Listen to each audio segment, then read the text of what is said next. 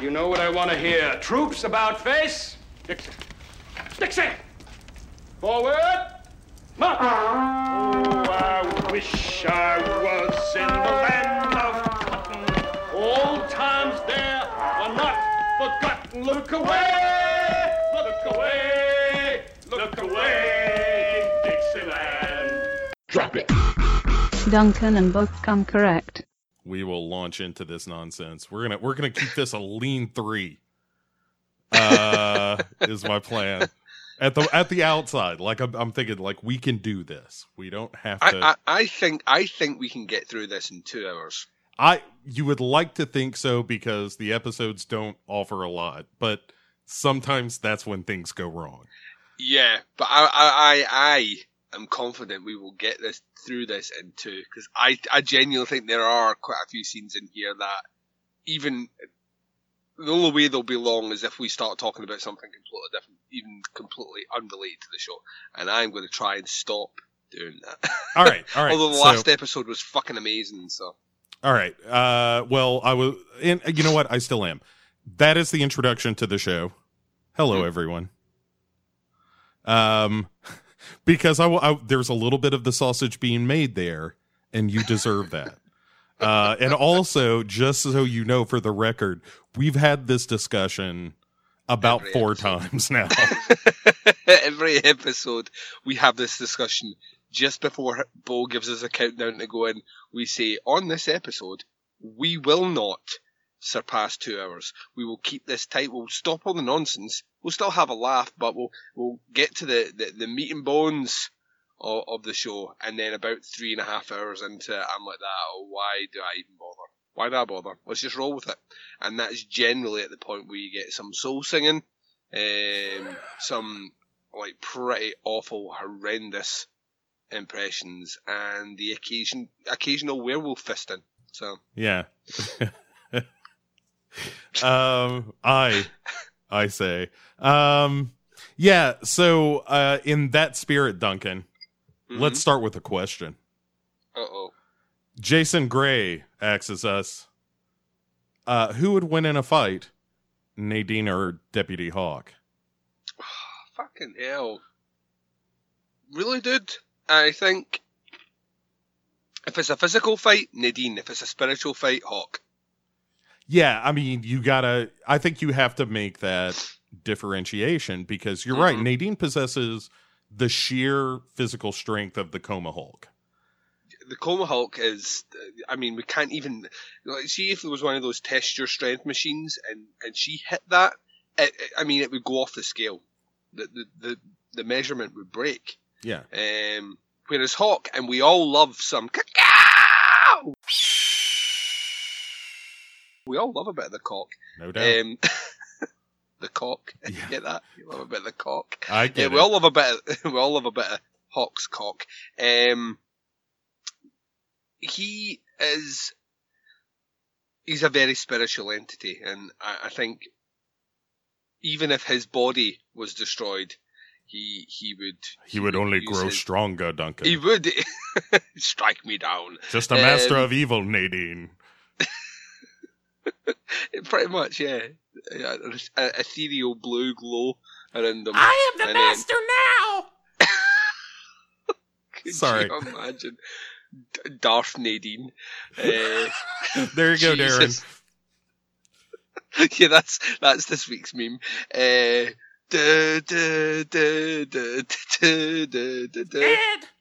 Yeah. Ed! Yeah, I mean, it would just be that. Ed!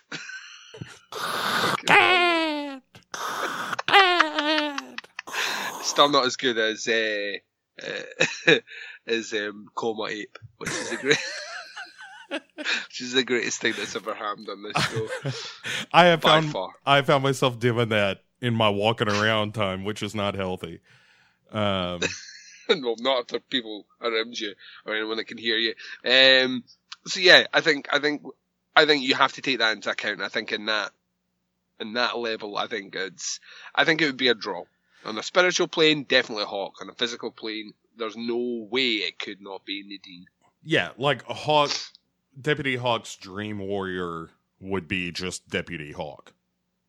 I like that. That's good. Yeah, he doesn't have to, like, dress up and have butterfly knives and shit. He's just like, I look like me because I'm pretty awesome. If I weren't going up against a Coma Hulk, I would have had this every day. But every day, you know, she's an impervious Coma Hulk who only gets stronger the angrier she gets.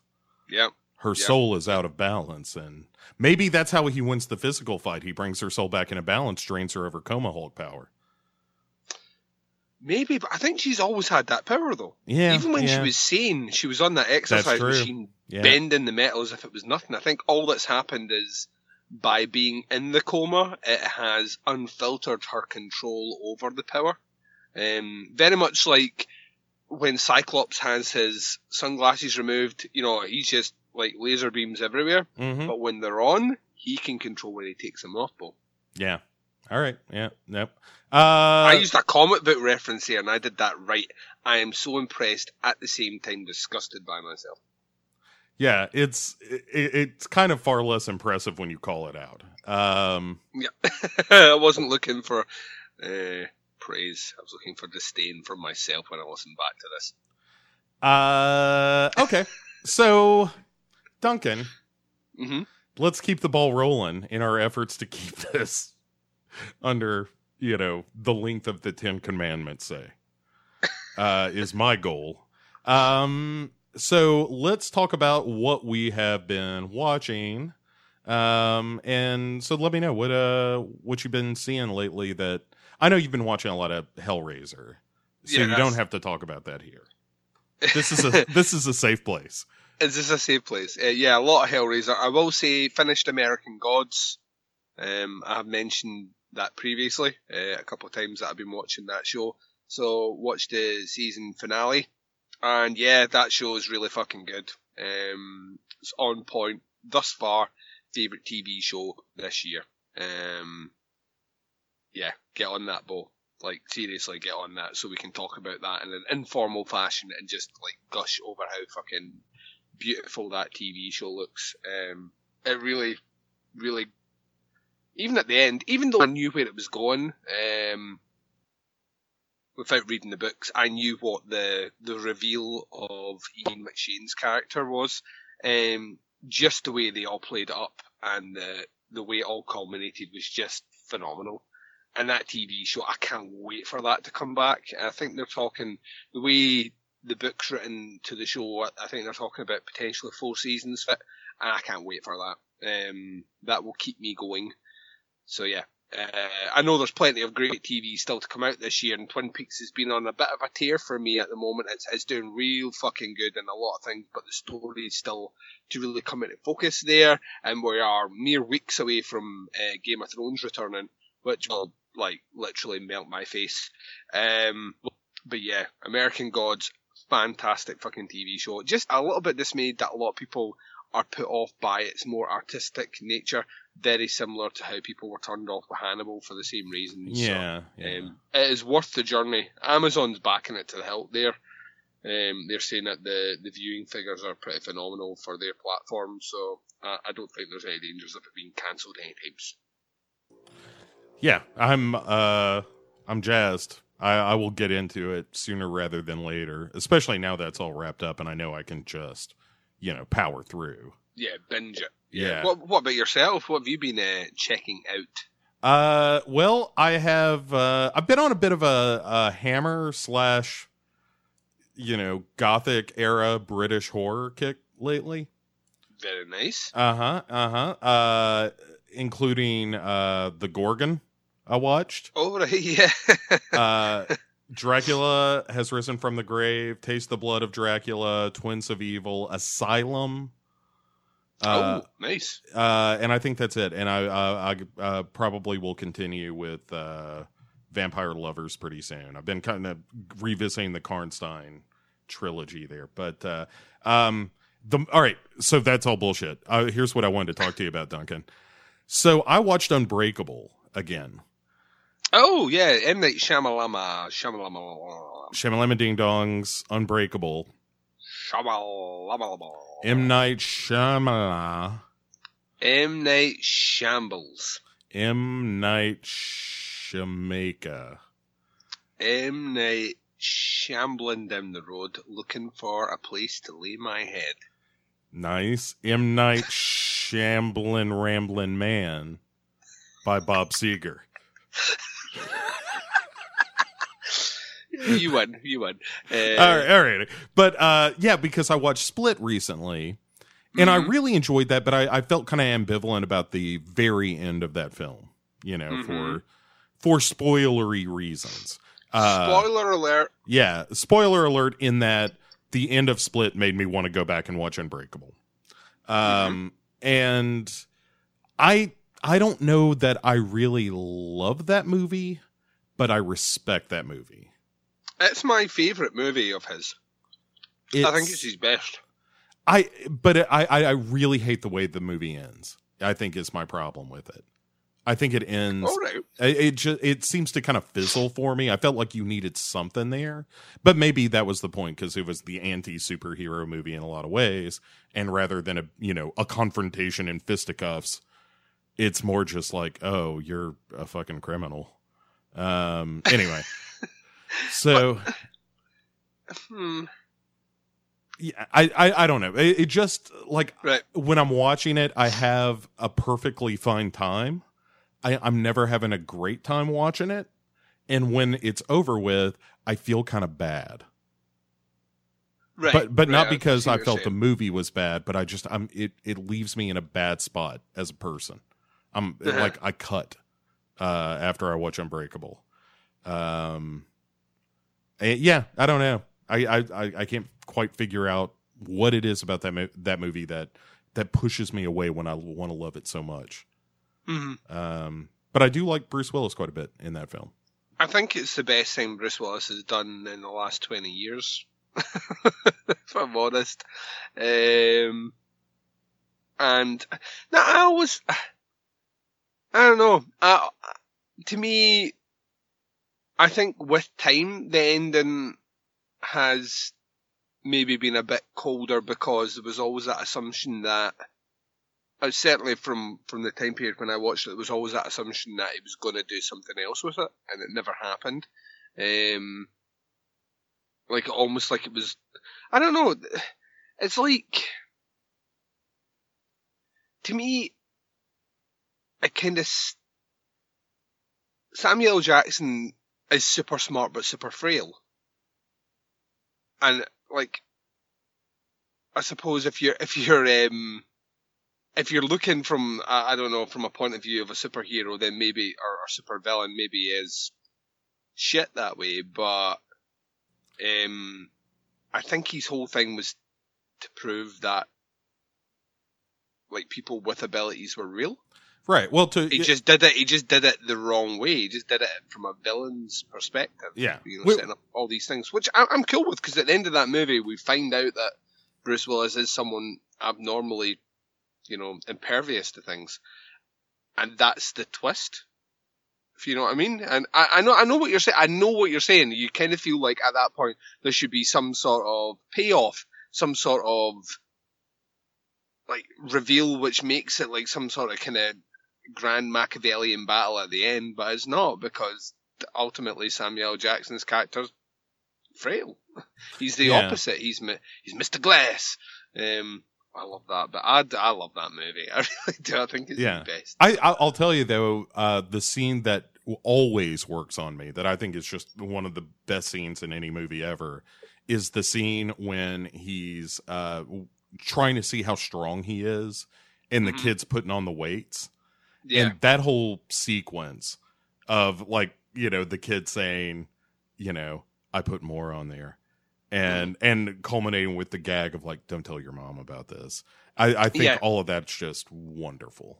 That whole scene reminds me of the Jaws scene with the wine glass and making faces almost. It's that like connection of father and son and stuff. And anyway, it's really, I know maybe where you're coming from to an extent. It just never bothered me. I really liked that. Maybe it's because I'm not necessarily, invested in, if they'd went to superhero with it at the end, or too comic book vibed towards the end of it, I probably wouldn't have enjoyed it as much as I did. It was just the right amount.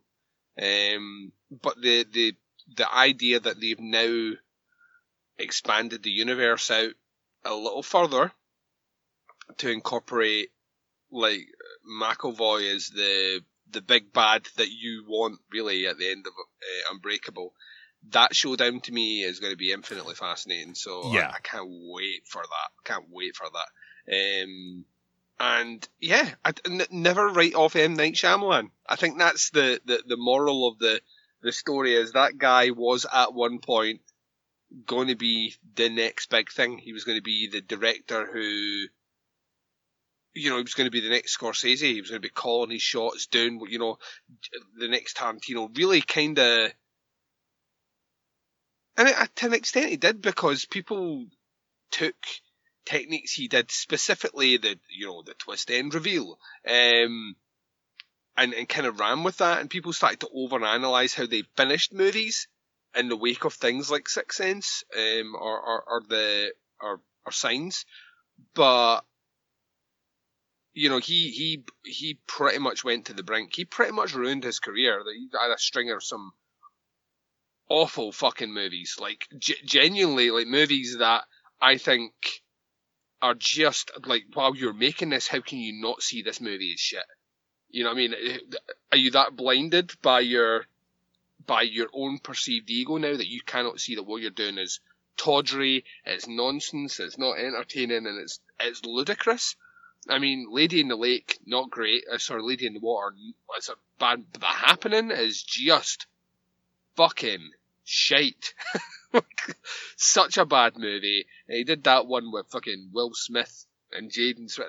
I mean, that to me is, at that point, you're just like, your career is over, dude. I don't know what you're clinging on to, but whatever it is now, let go and die. And he's went back to basics. He stripped out all that nonsense and went back to basics and did The Visit, which I really liked. I know that you liked most of it.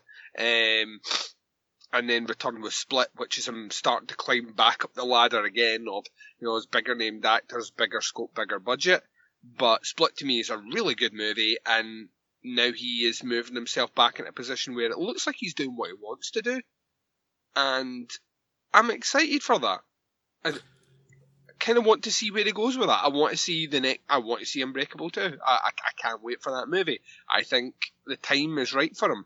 But I am fully aware that there is every chance that he will not have learned the mistakes of the past, and he'll fuck it up. So, watch this space. Yeah, I think the move he needs to make is to kind of stay in his lane for a little bit. Like with the budget of film that he's doing, like The Visit or Split, like, keep it under 50 maybe. And at that price, you can, he needs to just knock one out of the park. Like, Split was really good. I thought, I got my problems with The Visit, but it did have the diaper face, so thumbs up. Both those movies made a shitload of money. Yeah. I mean, The Visit did not cost a lot of money. It made a ton back for Blumhouse. Split cost, I think it was in the region of about 20 million. And the last time I checked had surpassed 200 million. Yeah. So the guy can do it. You know what I mean? And what I like is he's kind of went back to his roots. He's kind of went back to genre stuff. Right. But let's keep him there. Like, don't fuck this up for us and give him a real comic book movie, not Unbreakable 2. But yeah. I mean, the best news I heard was that Tales from the Crypt project that his name was linked to had kind of fallen apart again, because I don't want him doing that. Don't do that. Like, what are you doing? Like, you've got. Don't move into a medium just now that you could fuck up. You know what I mean? Like, let's keep where you are. You're doing things right. Let's just build on what you're doing. Just be aware of what you're doing, and let's get to the next project, and let's just keep that ball rolling in the right direction. Let's not get distracted. You start taking on too much, then, you'll take your eye off the ball, and that's when things will go wrong. But he's more interesting to me when he is working with a smaller budget, and it has maybe one or two kind of bigger named actors, maybe not top tier A-list actors, but I mean, Bruce Willis was a fairly, I mean, he was still like A-list, but it wasn't like superstar top billing listing in the late 90s when he did Sixth Sense or Unbreakable. Was that post Hudson Hawk, I guess? Yeah. Yeah, post Hudson Hawk, but also post Pulp Fiction. Oh, okay. Yeah, fair enough. Yeah, so he'd done Pulp Fiction, he'd obviously done at least one or two Die Hards as well. So, you know, when he did Sixth Sense, he was still like big time, but this was a non-action role. You know what I mean? That's what was quite interesting. And I think he's really good in The Sixth Sense, but I think he's better in Unbreakable. There's more scope for him to actually act in that. I think, you know, whether it's working with someone like Mel Gibson and Signs, Joaquin Phoenix, who I think is genuinely a really good actor anyway. I think he has, I mean, even although in saying, like, Lady in the Water is a terrible movie, but our buddy's amazing in it. What's his face? Paul Giamatti? Yeah, Paul Giamatti, but I was Yeah. thinking Paul Giamatti just genuinely is good in everything. Yeah. So I don't know how much of that's Shyamalan and how much of that's Giamatti just being like, well, this is... It's all ludicrous. Giamatti, baby. So I don't know. I think, yeah, I would not, if you'd asked me 4 years ago, if I could predict that Shyamalan would have two movies in back-to-back years that were going to be on the higher end of grossing horror movies, I would have laughed at you. Like, I would have been like, fuck off, Bo, you're just being silly now. You're just trying to get a rise out of me. And he's done it. He's done it. He's done it comfortably. So, once again, the only man that can fuck this up is himself. And generally, a bit like that, he'll not make mistakes again. But he did have a run of really bad movies. Like, it wasn't just one. Yeah. No, it was several consecutive real stinkers. Yeah, The Village is not a good movie. The Happening Nope. is not a good movie. Nope. Lady in the Lake is not a good movie. Lady Or in the Water. is not a good yeah. movie. And The Last Airbender was not a good movie. Nope. And that one with Will Smith is not a good movie. So Nope. that's like, 5 movies back to back that are bad. So, you know, that's not someone learning from their mistakes. That's someone, like, not listening to advice. So yeah. Like, he's the only one that can fuck it up for himself, and I hope he doesn't. Yeah, like he is now in official Robert Downey Jr. second chance territory. America loves Yes. you now. Don't fuck it up. So, M. Night Shyamalan, man. M. Night Shame on the Moon. M. Night Mary Had a Little Lamb. Perfect. Shyamalan. Shyamalan.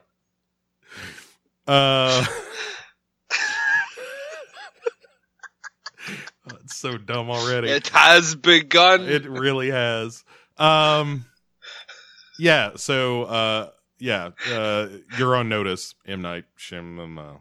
And we are M. one more, do it. M. Night Shamu the Whale. Very nice. I prefer Orca. Duncan. Yes. Hey, do you know that Twin Peaks is a television show that people talk about sometimes? I am aware that there are several podcasts out there that do that, but I'm also aware that none of them are as ridiculous as ours. Ah, God bless you. When That you're right, crown you're right. stays firmly on our heads. Yeah. We didn't want it, we didn't ask for it, but now we have it. You will pry it out from my cold fucking dead hands. You know what? At the end of this season, Duncan, we get each other trophies.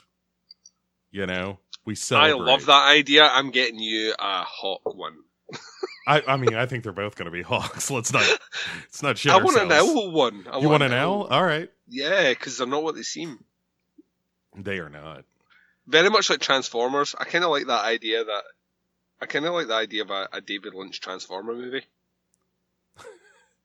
It like him directing one. Yeah, of course. Oh, okay. I wonder how he would direct Marky Mark. I think I think it would look very much like Tetsuo. I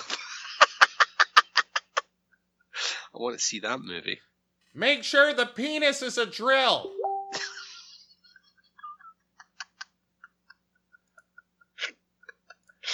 Which is a sentence you know he has said at some point. 110%. The episodes we're talking about tonight, though, Duncan, begin with episode 20. Oh, I'm sorry, episode 21 of the run, episode 14 of season 2. The episode is entitled "Double Play." Yeah. Which I think, that is legitimately the most excited I'm going to get in this whole episode. Yeah, it's you're not wrong. It's directed by Yuli Edel, who did The Little Vampire and Purgatory, Confessions of a Sorority Girl. That, like, in fairness, Last Exit to Brooklyn is probably the big claim to fame here, as well as Body of Evidence. Yeah, I remember Body of Evidence. Starring Willem Dafoe slobbering on Madonna. Mm-hmm. That's a movie that happened, kids. That is a movie that happened, and I'm fairly sure that Madonna has been torturing her body and our eyes since because of it. Anyway. But so, directed by that guy. And written by Scott Frost, Mark Frost's brother. Who has a couple of episodes here in the run. So yeah, Duncan. It feels good. daunting. It feels daunting. I feel that once we get into the swing of things, we will feel better. But the like Confucius once said, Confucius, I don't know if you remember him, ancient Chinese philosopher. He said that the longest journey starts with but a single step. Yes. And what is our single step? Our first step is into a very good scene, actually, which is the body in the Twin Peaks Sheriff Station. Mm-hmm. The body left there by Wyndham Earle. And it is, they're trying to determine cause of death, time of death, and Agent Cooper is like, hey, look, I'm the super sleuth here, plus I know this dude. This is clearly Wyndham Earle. If you pull up this guy's shirt, there's going to be a stab wound that's going to be upwards, and it's going to sever the aorta. And he's not going to have left a single clue. Not one fucking clue, apart from a chess piece, which was inside the guy's mouth and sellotape shut. Yes. Yeah, so, we're where we want to be, right? This is cool. It's Agent Cooper. There's a dead dude in a chair with a finger pointing to a chessboard. That's awesome. Yeah. And then, of course... Don't do it. Let's just stay in that moment. Stay in that happy moment. So, he's saying... Be the moment. Wyndham Earle also was the guy who sabotaged the power station. Yeah. Like the whole scheme. And it also means for Agent Cooper that Wyndham Earle has been there, and he says, I can feel his presence. Which is a wee bit cheesy, but it's Coop. And yeah. If Coop says that, I'm down with that. Yeah, and it's, he's a spiritual guy, a philosophical guy. Yeah. I feel a presence. Yeah, I sense a disturbance in the peaks. Like 100 homeless tourists all cried out in pain, then vanished. They're all Wyndham Earle victims, all with pawns stuck in their mouths. Yeah, it's an interesting. I mean, obviously, what I like about this scene is we're now Wyndham Earle has been a background character, has, for all intents and purposes, been something that's mentioned one or twice, but now we are getting some meat on the bones, and we are hearing very, very quickly this guy is like of evil genius status, like very, very intelligent, clearly ruthless, and hell bent on one goal, and that is to torment our hero and the listener's hero, the Coop. Yeah. It's a genuinely good scene that moves things forward and gives us more stake in the goings on. Mm-hmm. So then let's go to a scene at the Great Northern where other things are happening. And okay, in fairness, we're starting okay here because we got Agent Cooper and the Wyndham Earl situation, which, as you may remember, listeners, from the last episode, he now is in possession of one Leo Johnson. And so we've got all that stuff going on. So all of that is vaguely interesting. The Leo stuff is the vaguely interesting part. All the rest is pretty good. He's not got Leo Johnson yet. That happens in this episode. Oh, did I spoil the episode? Fuck. Well, no, it happens in this episode, so you've not spoiled anything. All right. Sorry. You're right. I fucked up. That's a I fucked up, Duncan. I made a mistake. I'm willing to own it. Well, I'll tell you what we'll do. Right? Yes. I'll tell you what we'll do is let's just compact that whole storyline and let's just get that out of the way. Right? We know what the end is. How does that start? How does Leo Johnson end up at Wyndham Earl? So let's just get this whole thing out just now, and then we can jump back to all move the on other with scenes. our lives. Okay. Yes. So Leo, if you will remember, listeners, from the last episode, here's what really happened: is that Leo woke up and was being creepy and scary, and Shelley was being creepily scared, as one would be in this situation. And actually, this whole sequence of Leo kind of waking up and whatnot and chasing her around, like with an axe, no less, is all shot like a horror movie, and it's pretty well done. That's what I love about this. I love about this particular storyline is, once again, every now and again, Twin Peaks has this flourish of horror that comes in. And it usually revolves around Leo. Like when Leo, I told you before, when Leo was meeting the guys, Bobby and Mike, in the first season, one of the early episodes, as they're running into the woods, it's shot almost for like a kind of foretelling Blair Witch style found footage run through the woods sort of sequence. So there have been elements of Leo in the past that have kind of devolved into this kind of horror-ish way of doing things, and this is exactly the same. She is in a house, very much like a slasher movie. She's in a house. She's trying to find out where Leo is.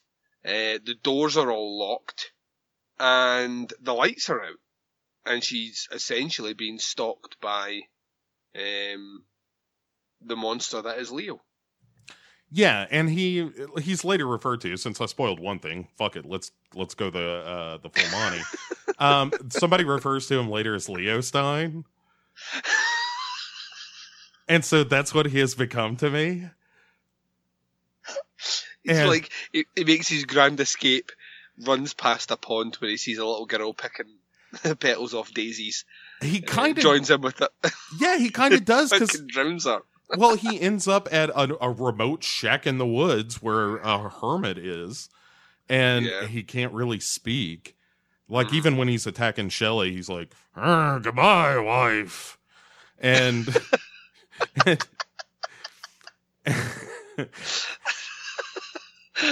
and Shelley's like, it's hard to take you seriously, even with the ex, when you talk like that. Yeah, the coma didn't come out freakishly smart. No, he didn't dead zone this up. Yeah, it's like, listen, wife, the ice is gonna break. Yes. Feels good. Does feel good. But yeah. So anyway, Leo Stein is gonna bring such a good name. is gonna bring Shelley with the axe, and Bobby rushes in. And I think he thinks there's something going on over here. Yeah.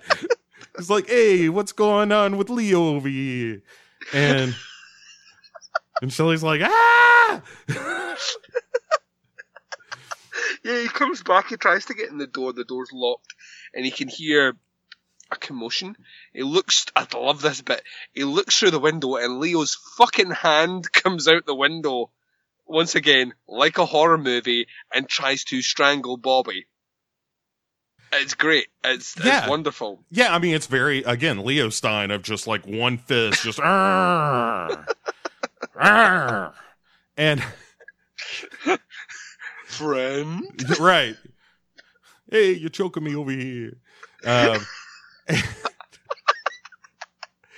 But then, like, Shelley gets up and like, hits Leo in the back of the head or something. Yeah, she tried to escape earlier on, and their house is kind of...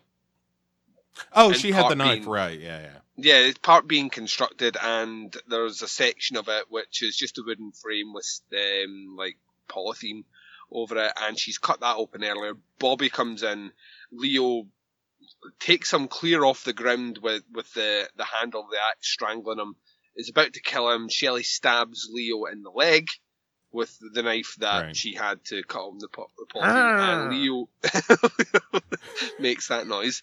And he kind of does on the show. He does, he really does. And then he hobbles out into the woods. Onto the moors. Yeah. We join him, and we could do this right at the end of this episode. He basically ends up at a cabin. He opens the cabin. An old blind man gives him soup. Yeah. Because it is very much like, my name is Wyndham. What's your name? And he's like, friend.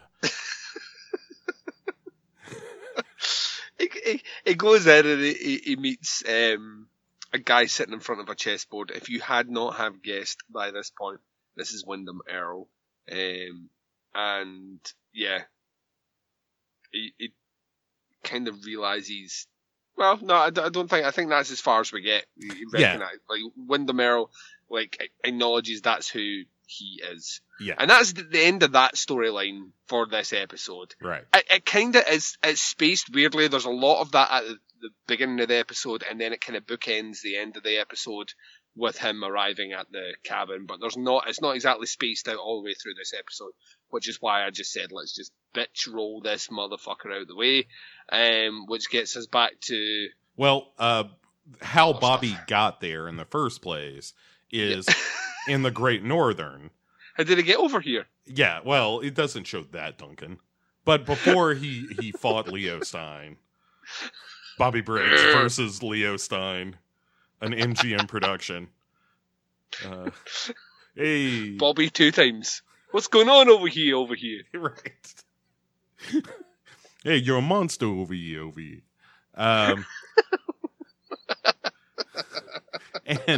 But anyway, so Bobby is talking to Audrey, which, again, fun. You got Audrey in the scene. I'm reasonably happy just her being there. And mildly aroused. Sure, she's being prime Audrey, where she's kind of scheming a little bit. Mm-hmm. And because Bobby is like, hey, your old man's crazy over here. Because, as listeners may remember, Ben Horne believes he is a Southern general. Yeah. And has spent all his time recreating battles in his office. Yeah, in particular Gettysburg. Yes. So, which I am led to believe is an important one. Yeah, it's America's bloodiest battle. We lost more Americans that day than have ever existed, Duncan. That's history. I'm just going to say that you might want to check the math on that, but that's fine. That's fine. Nope. Woolly math there, but that's cool. Yeah, it's new math, Duncan. It's hard to get your head around. So anyway, Bobby is like lamenting the fact that he wanted to be in business with Ben Horne, who is now all, I think is the technical term for it. That was very good, actually. The cross between a crazy man and Tweaky from Buck Rogers. Thanks. And it's going to end up in the Giggle Factory. Another favorite of mine. Yeah, he's Bobby arrived at the wrong time, essentially. Right. Yeah. Bobby's big break has landed in the middle of someone's psychological breakdown. Yeah, can't win for losing. And Audrey takes some ice out, and she's like, "This is my father." I love this bit. Yeah, and then she closes her hand, and the ice melts. And Bobby's like, "Hey, the ice melted over here. There ain't nothing in your hand." And Over here. over here. And she's like, "That's right. My father's very fragile right now, which means you need to be sucking up to me. Mhm. Because if he goes away, I control everything." Yeah. And it's pretty great. It is. I love this. It's like, once again, this is Audrey Horne's time to shine. Yeah.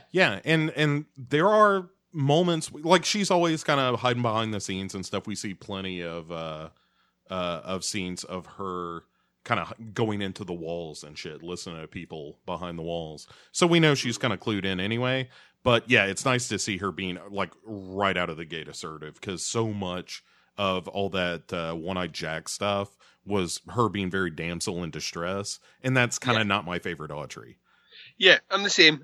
This is primo Audrey right here, is when she is working from the shadows, but ultimately steering the game in her direction. Yeah. All right, so now that we've caught up with Bobby over here and Audrey, we head back to the... I do it because I know you love it. That's what his full name was. That would be the greatest thing ever. So, Can I speak to Mr. Over here, please? Hey, I'm over here. Who would name the kid over here? Get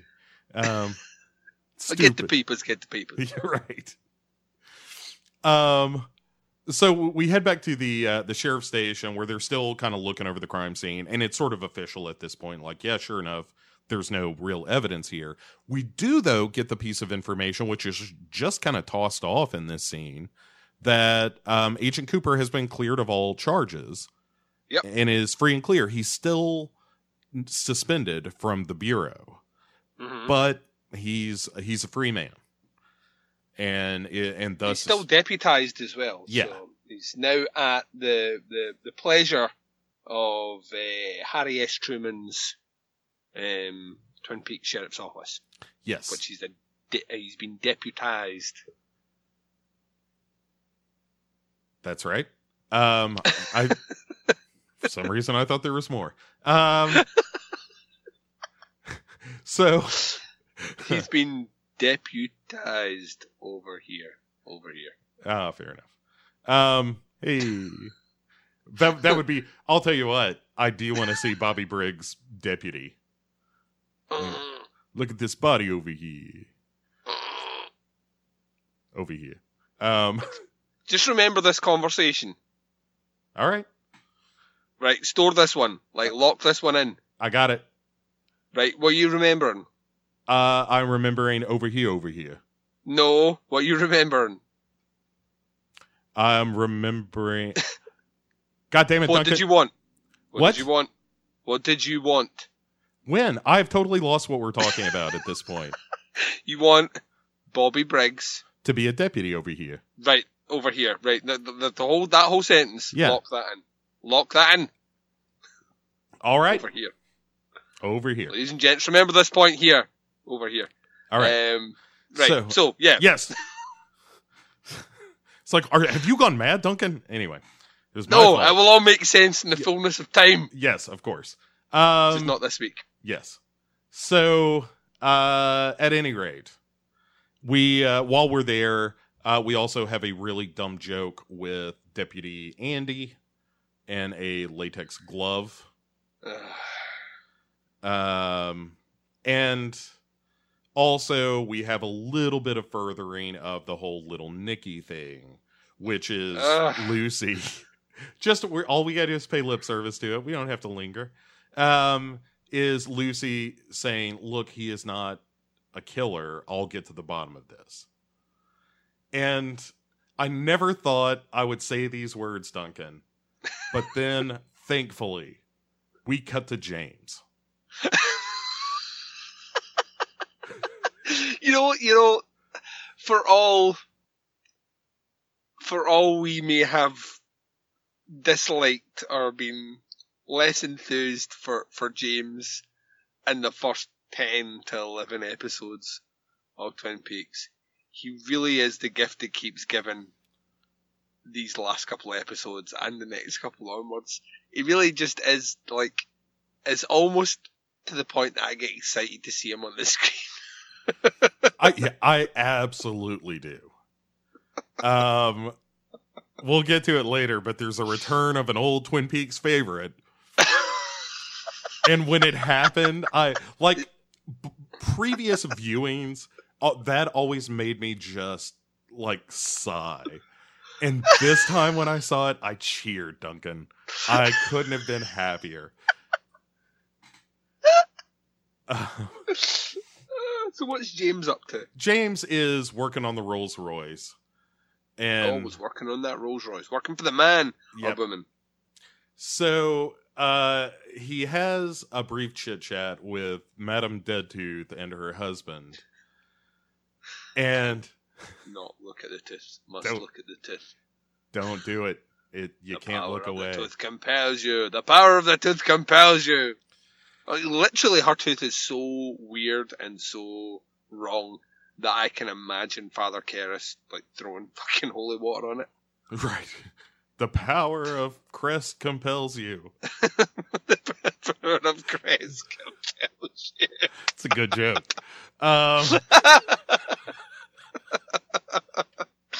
Your molar cocks in hell. Uh-huh.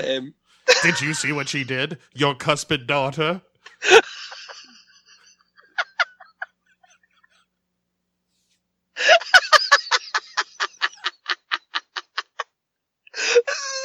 Conversation we've ever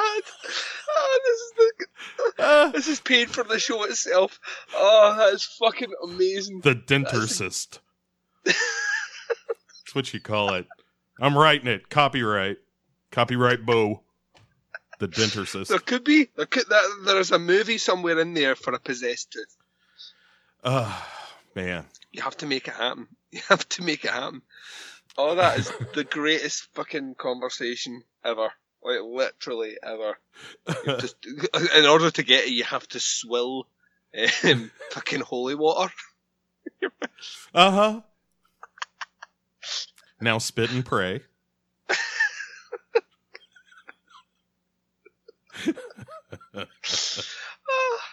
Oh dear.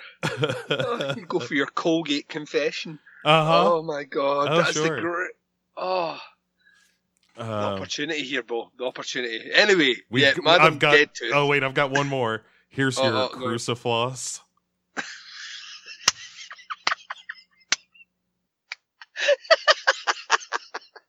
Okay, now I'm really done.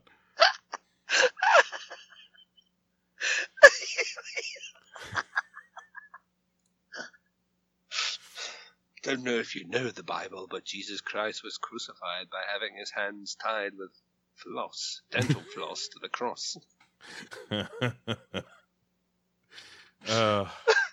We'll do it. Oh dear, she's like this mad priest with a pair of pliers pulling the tooth out saying, I cast you back to hell! How many times do we have to say this show is an idea machine? An idea fucking factory, Bo. Not just one idea that's coming out now, they're churning them out. Mass production. Writing movies and shit. Yeah. Tell you what, it's almost as good, Duncan, as this scene. He says, artfully bringing it back. So James is fixing Old Man Marsh's car, and who is there, and reminds me a whole lot of the actor who was, I feel terrible, I don't remember his name. He was the brother on the Drew Carey show and was kind of the killer in Zodiac. That dude. Oh, yeah. It's not him, but it reminds me of him. So I'm turning into my grandfather before my eyes. Basically, that guy's stunt double shows up. Yeah, exactly. Yeah. And anyway, so he and James are chatting about cars, and he's like, hey, you did a nice job on my car. And he's like, it did look like Laura, but it's pretty good. And he's like, yeah, it seems like you and I share a common interest. And of course, Madame Deadtooth is there the entire time. And James is kind of giving her the blue steel looks. And she had a common interest, and behind him, she's just like mouthing like a blowjob. Just like fucking shaking fake dicks in her face, just like bukkake style, just like hair blowing in the wind with like gallons of fake semen hitting her face. Right. Pouring a milkshake down her top,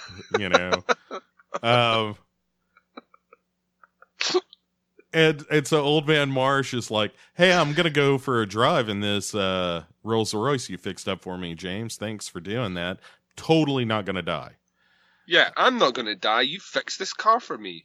Right. You clearly, in fact, there's paperwork upstairs, strangely, because we normally don't keep paperwork on this stuff, but paperwork upstairs that says you fixed this car for me recently.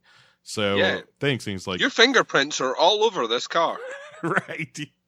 Interestingly enough, earlier on, myself and my wife were having a conversation amongst a large group of people where she mysteriously and for no reason at all mentioned 5 times, out of context in conversation, that you have fixed my car.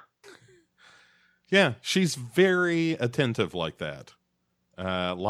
She bought a plane to write smoke signals in the sky with messages saying, James, fix my car. Yeah. Really, well, he did such a good job. She wanted to get the word out. She went to the local planetarium and found a new star, which she got the opportunity to name James Fix My Car. She wrote a book of poetry and had it made official by the Library of Congress, so there would be forever a record of a book entitled James Hurley Fixed My Rolls Royce. The first poem is entitled Ode to James Fixing My Rolls Royce. She wrote a script for a movie and shopped it to Steven Spielberg, who has just cast Tom Hanks in the role of James, who is fixing my car. Oh, man. What he could do with You Don't Look Like Laura. I mean, the man's an artist. So, yeah, he gets... This episode's fucking amazing already. This is my favourite one. So I knew this was going to happen. Fuck the 2-hour limit. James is all pouty and frowny and all that fucking shit. Right. And he's like, I'm going to drive in my newly fixed car. Thank you, James. I'll tell you what. See, when I get back, me and you will share a cold one. I'll tell you where that secret treasure is buried. I'll also tell you the meaning of life. I know who killed JFK. You're not going to believe how high it goes. I've got it right here in my pocket. We'll talk about it when I get back. I know who's winning this year's Super Bowl. We'll bet the house on it. Yeah. And then, vroom, vroom. Off he goes. I have the cure for cancer and AIDS in my pocket. We'll discuss it when I get back.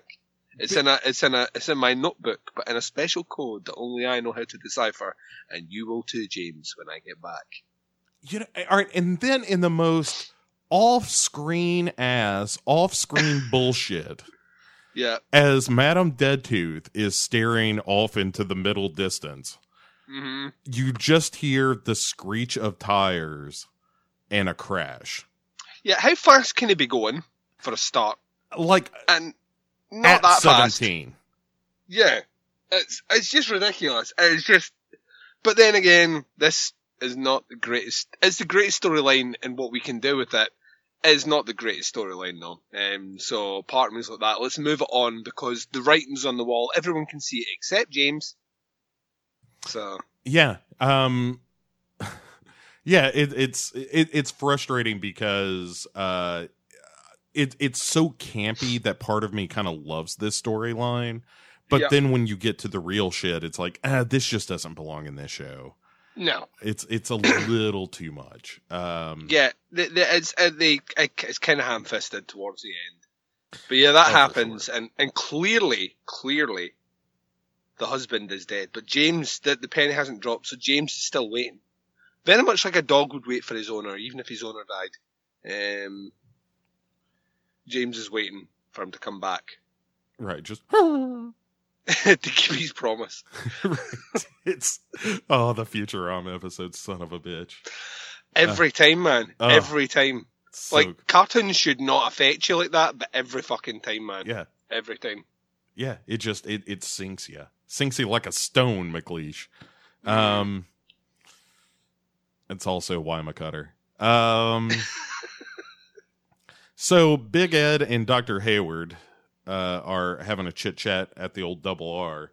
And the topic at hand, Duncan, is that Nadine is interested in boys now, and Ed's not sure how to deal with it. No, like, what comes out in this story is that Nadine is riding Ed to within an inch of his life. Like, and Big Ed knows how to handle a woman. And so Ed's basically the only one that can tame the savage beast. Sure. That is Nadine's vagina. Which is just, it's like a vice clamp. You know what I mean? It's just like, once it gets on that cock's not getting out until Nadine says so. It's also like got like an inbuilt Dyson Hoover. So literally, when she gets on top of you, the noise is. Yeah. And he's like, ah! And she's like, Yeah, I mean, just like her, she has super tongue strength as well, I would assume. So I would imagine. And Ed looks like a man who has no semen left. he does look drained. He looks very drained in this scene. And basically, what he's saying is, like Nadine is interested in dating boys, and he doesn't quite know what to do. And the doc asks if she's active, to which Ed gives a bit of detail.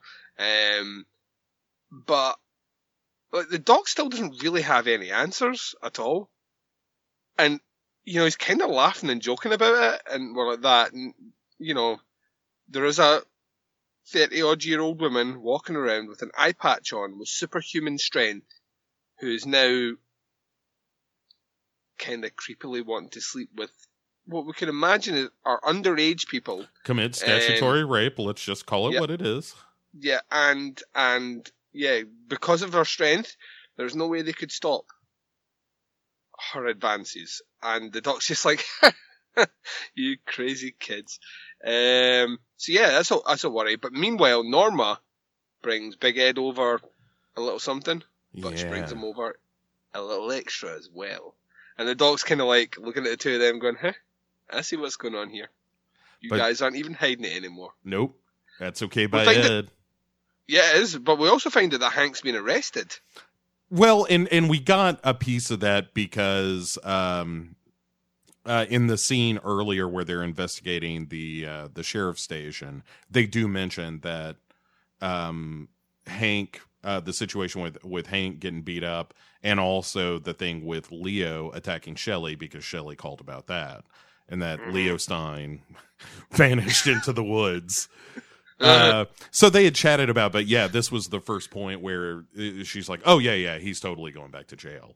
And since he is, I don't know if you knew that I had a vagina.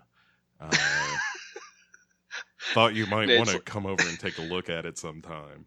Ed's like, any other day, yeah, but I've just went 10 rims with Nadine and my dick's sore. And we'll make something out. Actually, he's looking at it going, oh, Norma. Yeah. I'm going to do it again. Oh, baby. Oh, Norma, ain't looking for nothing but sweet loving. Norma, I'm Big Ed. I'm in charge of a gasoline farm, and I got a hard dick. Which was the end of that bit, but you didn't let me sing it last time. You started laughing. Yeah, and I'm quite glad you did, apologize. because it made the song sound a lot sweeter than what it actually is about, which is about the pornographic sex that they will have over and over again. So, yeah. Yeah. Let me take you to my gas farm. You can I've work my got pump. a pump waiting for you. Let me service you. Ooh. Ding, ding. Don't- This is the sound of Ed orgasming. yeah, yeah. I don't think gas stations do that anymore. I think that dates me. Oh dear, but yeah, so like basically, she's like, I don't know what to do now. And he's like, well, maybe we get a cabin, maybe we get some wine, some food, some venison steaks. He says, "Gonna eat yeah, some and I'm like, deer." yeah, let's do this. We're making a party of it, Yeah. and it looks like things might actually work out for Ed and Norma. And I'll be honest with you, Bo, I feel happy. I do too. I genuinely think both of these are good characters. I like them both, and I'm rooting for both of them. I'm sure it'll all be fine. I'm sure that they will have uninterrupted sex. Uninterrupted, uncreepy, perfectly normal sex. No, not an eye patch as far as the eye can see, or eyes, because there's no eye patch. Nope. Nor trophies. Eye patches and trophies totally absent from their love making, except for a trophy that she gives him later, and he's so humble he gives it right back to her. Yeah. So, because that's the kind Which of is couple very, they are. very similar to what happens on DBCC, Yes. except I don't give Bo back a trophy. No. I keep them, and then I take photos of them, and I send Bo one a day, every day, saying, I've got something that you don't have. Yeah. It's a little much at this point. But because To be honest, I've ran out of outfits to wear to stand beside it. I've just started buying newspapers and holding them up like they do in kidnap photos, just so you know the days are actually passing and not just bulk photos. Sure. True story. Yeah, that's absolutely true. Hey James, let's hop over to chat with him. He is in his guest bedroom. Yep, leaving on a jet plane. Well, he's packing to leave. A jet plane. He is jet plane. And it this scene had some really great James dialogue.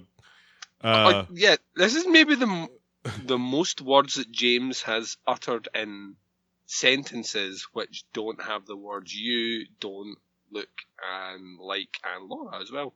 He does actually, although he's still, his dialogue is shit, but yeah, he's vexed. She just comes wandering in with her fucking dead tooth and just starts raking through his bags, as you do.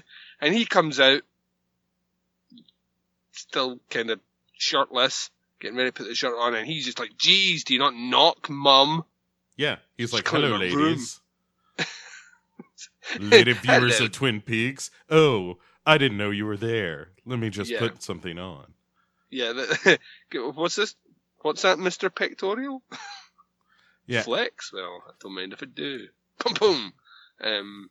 Well, but she's rolling, he's packing up. He's getting the fuck out of Dodgeball. Yeah. And she's like, James, wherever are you going, James? And he's like, I'm leaving. You guys are weird. And you don't look like Laura. None of you look like Laura, and you're weird. And so she's like, but James, I love you. And he's like, I'm gonna go to my bike now. And just kind of fucks off out of the scene. It's kind of wonderful. Well, she tries to make love to him, to seduce him, and he knocks her back in her creepy weird tooth. Yeah, he's like, your tooth is weird. Get away. I think you eat too much candy. And I think think I've got to the bottom of why this relationship won't work. It's all to do with the cavity. Oh, Cavity. I get it. Fix your cavity. Dead tooth, dead tooth, dead tooth, dead tooth, dead tooth. This all goes Basically, back to the denticist. Basically, like, she looks in a mirror and realizes that he's written in lipstick on the back of a door. Dead tooth. Dead tooth. Right. Yeah, he's got Tony in his finger. Oh, James. Dead Oh tooth, my God. dead tooth. What would Tony? If Tony was like, yeah, Tony would be. I would feel sorry for Tony if Tony like got stuck in James's finger. It'd be like the most, but he'd be constantly trying to show him The Shining, like things that could happen, things that he could avoid happening, and James just would not listen. James wouldn't take it in. No, not at all. It's, James is in here, Mrs. Torrance. Would be pretty great though. You don't look like Laura.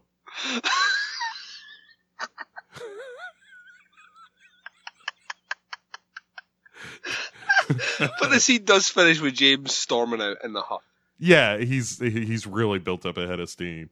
But yeah, it's just I'm gonna go. My motorcycle is nice. You're mean. So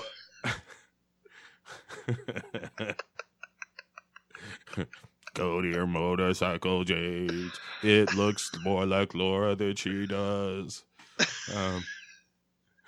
Go to my bike now. James, Donna is coming to find you. Right. Ed is making love with Norma. Who? Nadine is sleeping with your schoolmates. No. The owls are not what they seem. No, you're a liar. The Major has returned from the other place. I don't even know what that means. The White Lodge is a secret place in between worlds. Wait, there's one world. Everybody keep telling me that. Agent Dennis is actually Agent Denise. Does Denise look like Laura? Little Nicky may have killed his parents. Little Nicky doesn't look like Laura at all. I haven't even seen him in the show. We don't have any scenes because the director said he don't want to work with too many kids on the set. Yeah. James being one of them. Right. Anyway, so yeah, James fucks off. Off James fucks into the day. And so we go back to the Twin Peaks Sheriff Station for some info dump. Yeah, because I'm thinking to myself, wait 1 second, there's been this really tasty morsel given to us at the beginning of this episode, and that tasty morsel is a little bit of pan-fried Wyndham Earl. I want to sit down, I want to enjoy this satisfying bounty on my plate, but to do that, I need it seasoned. Seasoned with some information, Bo. Seasoned with some information. Yeah, and I kind of felt like we had most of the information already in this scene. We do, because certain things we already know before this scene is we know that Wyndham Earl was Dale Cooper's partner. We know that something happened that turned him against him. We know that he is a very clever, very bright man. We know that he likes to play puzzles of sorts because of his intellect, particularly chess. And we know that he's basically coming to get Cooper. All we really get is a bit more fleshed out, but it's not necessarily changing the dynamic, so to speak. So, and a lot of this to do with, we already knew that Cooper had an incident in Pittsburgh. We knew it involved a woman who we wouldn't talk about. And all these things now link into one cohesive story. So, Cooper and Wyndham Earl were partners. They were on witness protection duty of this woman that Cooper fell in love with. Coop took his eye off the ball though, and as a result of that, she died. Wyndham Earl was locked up in the funny farm. It turns out, though, Bo, the twist, here's the kicker, is that the woman that Dale Cooper was in love with was actually Wyndham Earl's wife. What? I know. Furthermore, if adultery wasn't bad enough, it almost sounds like, the way that Cooper thinks about it, that Wyndham Earle was actually responsible for the murder to begin with. Yep. And he may have played crazy to get out of being a suspect and get locked away, but his time at being crazy for so long has blurred the lines, and now he may actually be dun dun dun crazy. Also, he is super intelligent and super ruthless. Yep. He knows all police investigation techniques, and he is more than just a formidable foe for not only Twin Peaks, but Dale Cooper. Well said, Duncan. That's how you info dump. Yeah, that's pretty good. And about as long as the scene, quite frankly. So, Yeah, I think I almost verbatim the entire scene. You would have been a great Agent Cooper. I think so. The only other thing I missed out is that the way she died, was with a knife wound that went up through her chest, up at an angle, which cut her aorta, which, by the way, is how her hitchhiker also ended up dead. At the hands, assumedly, of one Wyndham Earle. Yeah. So let's leave that storyline because that's pretty cool. Mm-hmm. And let's hop over to Lamesville, where apparently Wally's hideout is located. Mm-hmm. And there at Wally's, we are chatting with Madame Deadtooth. Donna is there on the hunt for James. Yep, to bring him his $12. Right, because Ed, last episode, Ed got $12 for him. Not out of his bank account, but just out of his wallet. Yep, found it in his back pocket. Yeah. Found it in between the couch cushions. Right.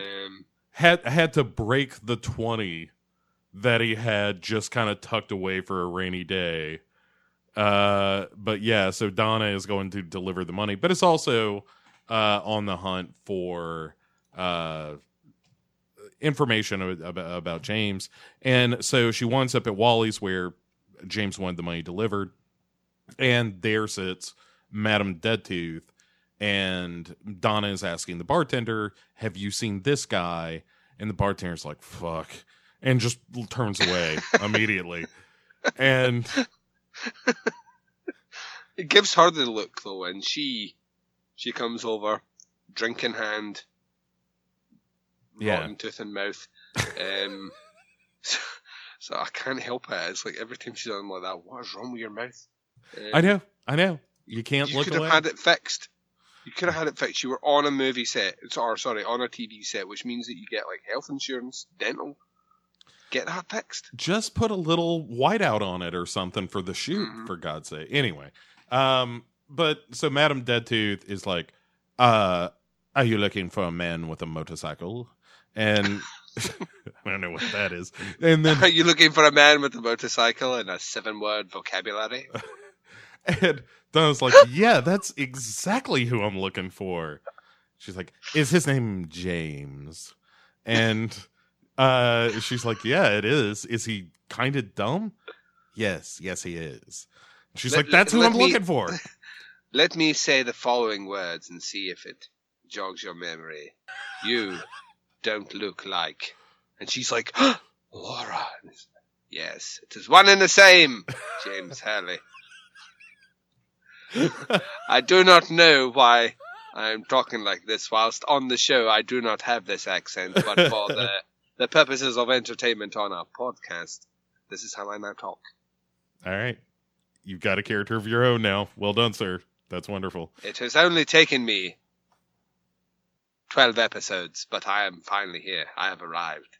Yeah, it's just a good case of persistence, you know? Yeah, you just keep at it, Bo, and eventually you wear down your colleague enough that he will let you have him.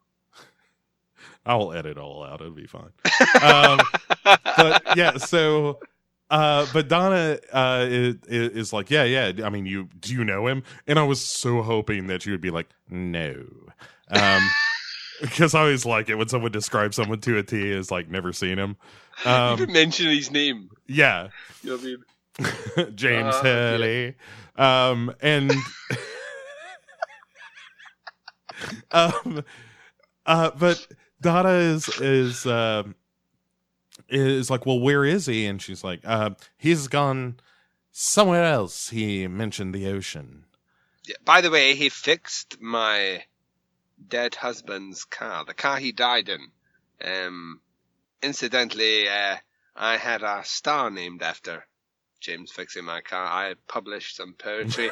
I optioned the rights to a movie which Steven Spielberg has now made, starring Tom Hanks as James Hurley, fixing my husband's car.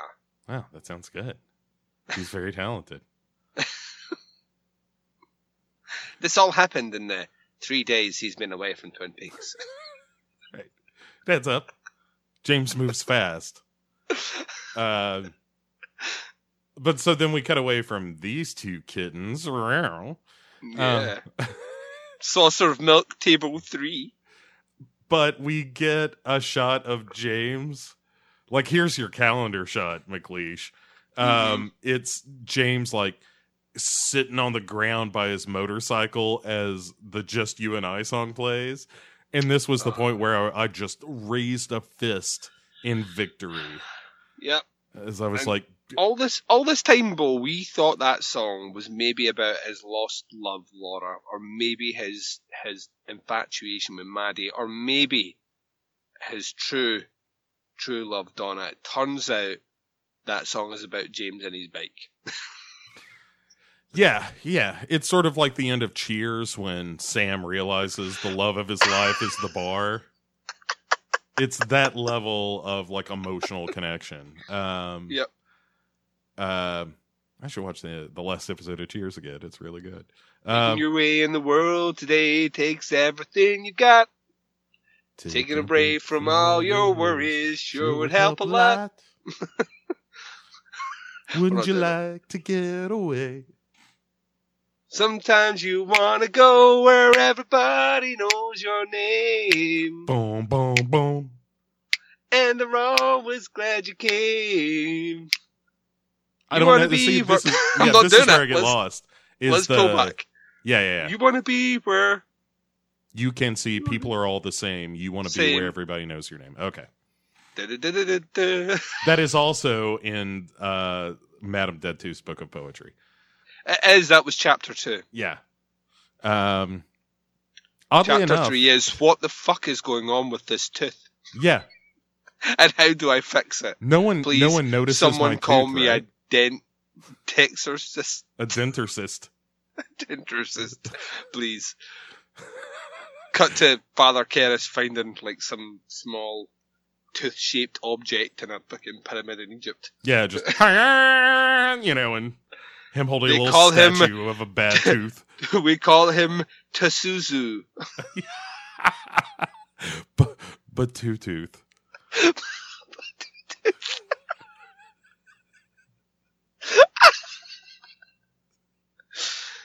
Oh dear! You don't do an exorcist. You do an incisor-cist.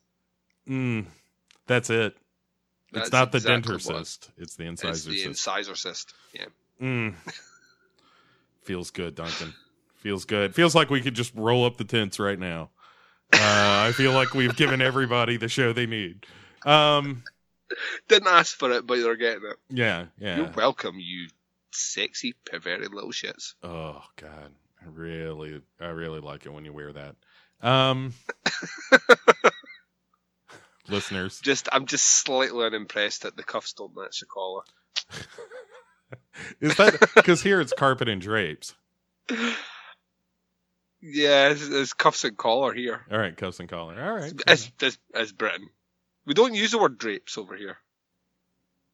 so this is probably why the silent drape runners failed. Yeah, and it would never have. Well, it would have been fine in America. It just wouldn't have sold over here. Yeah. The hell are we in this show? Okay, so So James does the Just You and I. Okay, so Ben Horn. Bo's fist pump in the air, loving it. Loving it, Duncan. Oh man. So Ben Horn is all crazy pants still, and Bananas. Jerry is there. Brother Jerry is getting a close up double barrel look at Ben Horn's nuttiness. Yeah. Meanwhile, being observed by one Dr. Jacoby, who is fucking loving it, having a ball. Duncan. Dr. He's Jacoby is awesome in this scene. Yeah, Dr. Jacoby's like, look at me sitting here with my weird glasses, my eccentric haircut, my weird book that I'm writing notes in, and I'm looking down right now, and I'll tell you one thing, I'm not the craziest thing in this scene. I'm loving it. This is how Dr. Jacoby rolls, motherfuckers. I'm a pimp-ass player. And yeah, he's basically, he's of the opinion that Ben Horn is trying to change the outcome of the Civil War. And he thinks that if he succeeds in his fantasies or delusions, that the writing of, or the changing of that will mark the change of the sorrows that Ben is currently having. And if to ride this out would result in Ben's return of sanity, maybe. It's unconventional, Bo. Yeah, it's kind of the equivalent of like when somebody gets conked on the head with a coconut and they think they're somebody else, and then you conk them on the head with a coconut again and they're okay. I kind of like how the fact that we're talking about Jacoby's like weird practices in medicine, and the fact that you're equating that to coconuts, because we do know that Jacoby loves a coconut. Well, it's known as the Jacoby maneuver. The Jacoby maneuver. Oh, number one, execute Jacoby maneuver. Yeah. Water warp speed. Yeah. Conk. Oh, number one. I think I'm number one. Mr. Data, pass me your furry coconuts. Oh, sir. What? You know that's smooth. He's an android. Why on earth? You might make him anatomically correct, but are you gonna just poke pubes into that plastic? He's not a real doll, for God's sakes. Yeah, but I kind of thought we could double it up as like some steel wool or washing dishes. Some steel wool. You know what I mean? Why on earth? All right, well, yeah. I mean, it's just him teabagging dishes to clean them. He is now a pleasure bot for a very specific kind of person. Yeah, but he can be your naked waiter or housekeeper, just going around like putting his balls and things. Seems like a waste of an android to me, but you know, what do I know? Buff with my balls, Bo. Buff with the balls. You want to see his wax on, wax off technique? That's all I'm saying. I mean, who wouldn't? So Jacoby is like, yeah, we got to let him go through with this. And then we hop over to the sheriff's station where Major Briggs shows up and is like, Lucy, is everybody back there? I'm going to pass out on the floor. And then passes out on the floor. Yeah, and then just falls right over like a sack of potatoes. And so they bring the Major too. And he basically says... they're all drinking water, right? And the one thing I love about Twin Peaks is that anything can be the tastiest, most delicious, refreshing thing ever in this show, including 3 characters all drinking glasses of water at the same time and finishing at the same time, and you have Lucy asking if anyone else wants a refill, and all of them saying no, because they're satisfied with the water they've drank. Just great. It's weird as shit, but it just works. Yeah. And this is kind of one of the wonderful, weird Twin Peaks moments for me. Of like, the Major has come to them because, as he puts it, the people searching for the White Lodge may not be ideologically pure, and that basically he's like, I'm just letting you know that I'm going to be looking into this, and I'm going to be in the shadows if you need me. Yeah, it basically says that he thinks that's where he went, but he has no recollection of what happened when he was there. And he's going to continue his investigation in the shadows, so you may see him from time to time, but don't go looking for him every episode. Right.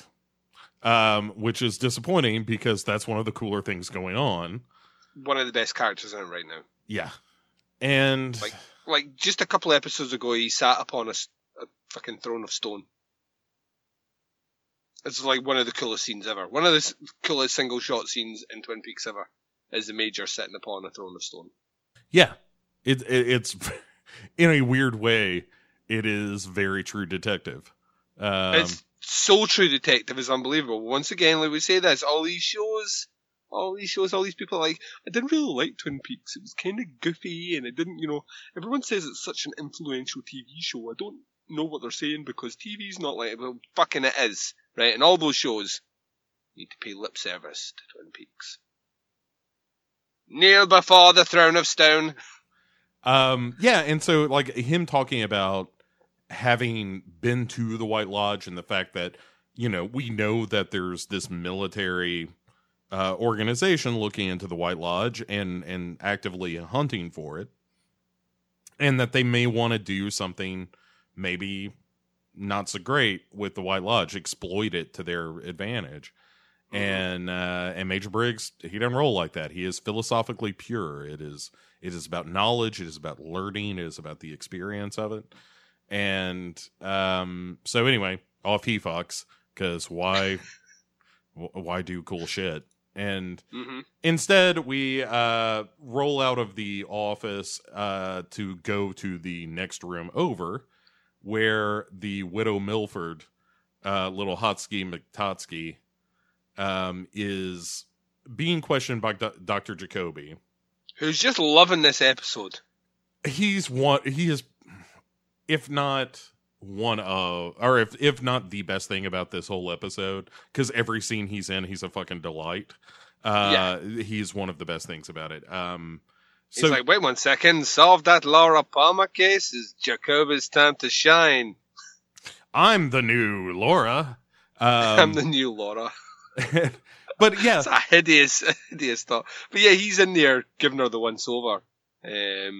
Well, when they, so to speak, yeah, when they come in, he gives this description of her that's like in front of her. Right, she's just quietly smiling, as if to give her implicit agreement that all he says is true. But the way he describes it is like she has been versed in what is it, mind, body, and spirit, all geared towards a specific sexuality that she, like, men can't really handle her. Very few men have tasted her, and very few can keep up. That she is just this sexual being. And all the guys are like, she looks all right. I'd probably take a spin. Dr. Jacoby, instantly becomes Austin Powers after them freezing process. I bet she shags like a minx. Right. Well, and he's kind of putting the moves on her, like, because I don't think they fucked in the office. Because I think you would have heard it if she's that kind of lady. But I think he is very specifically thinking, you know what? Hawaiian wife or no, Dr. Jacoby has been waiting his whole life for this. Oh, God, yeah. And it's about to happen. But he is interrupted, Duncan. Yes. Coitus interruptus. Yeah. One of the biggest cock blocks you can make is to show up with a gun. Yeah. Being like, I'm going to kill her. Because, all right, so the brother Milford shows up with a gun. The mayor.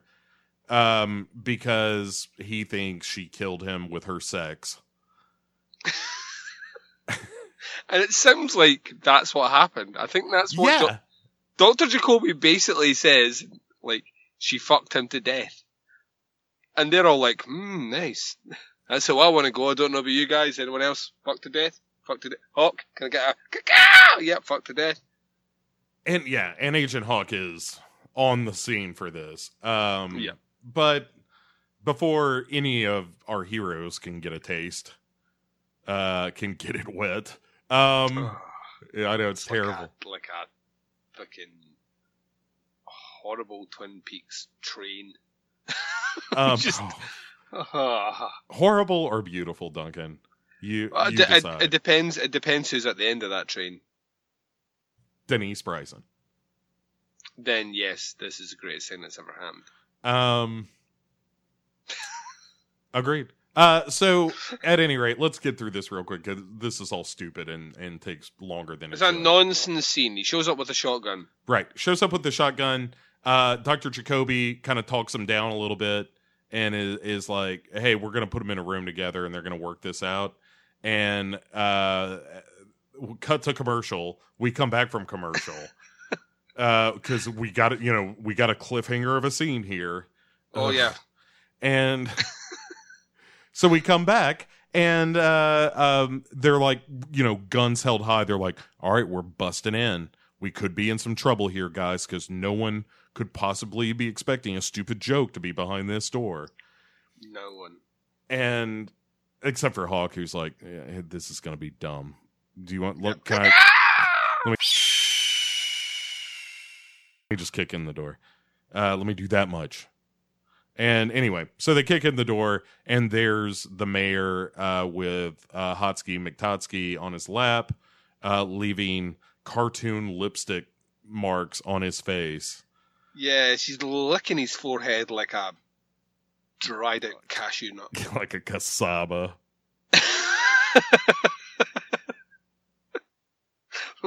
Like a desiccated apple. Like a prune that was accidentally sun-dried. Yeah. Like a fossilized lizard. And it's just the dumbest shit. Like, this scene has no... And like, the mayor is like, oh, it's just a big misunderstanding. I'm gonna go die like my brother did, between the legs of a 7. No, that's terrible. She is easily... You're a bad man, Boran, still. You're a bad man. She is beautiful. It was a dumb joke. I'm sorry.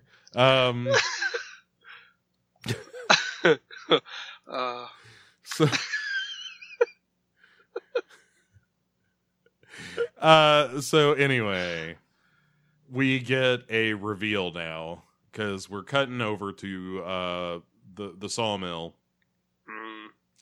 And Pete Martell is talking about hot dogs or something. I don't know. It's hard to take Pete seriously anymore. Although he's got a moment coming up that is all right. And anyway, they're like, hey, remember my brother Andrew? And he's like, uh-huh. It's like, well, look, here he is. And it's like, oh, yeah, right. He showed up in an episode. And then I totally forgot that he was a thing. But they kind of talk about this Thomas Eckert fella. Yeah, this name gets dropped about 10 times in this scene, just to remind us all of something that's never really been mentioned in this show before. Right, like, this is the guy who is probably behind the attempted murder of Andrew. Yeah, these are the sort of things that kind of frustrate me about this show, because his name's mentioned and then there is an info dump of this information which Pete would be aware of. Like, Pete's been married to Catherine for God knows how long, clearly knows Andrew very well. You would know who Thomas Eckhart is, the name would have come up before, all these sort of things, but Pete's oblivious to it all, so we get this information out. He handled the Hong Kong side of things, and Andrew handled the lumberjack side of things, which is just once again, how does that business work? You know what I mean? Is lumber being shipped from Twin Peaks to China? Don't think so. China. Is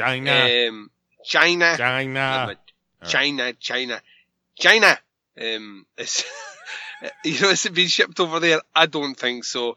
So there's obviously something else been happening in the background. But then, like, the reveal, the worst reveal ever. You're like, and Josie was working for Thomas, And Pete seems confused about this. Really, the man that you've just found out who has ran the business from Hong Kong may have employed an Asian woman. Come on to fuck, Pete Martell. Come on to fuck. It's just a shite scene. And the only way this scene could ever be saved is if the reveal of Thomas Eckhart delivered us one of the great characters from The Omen.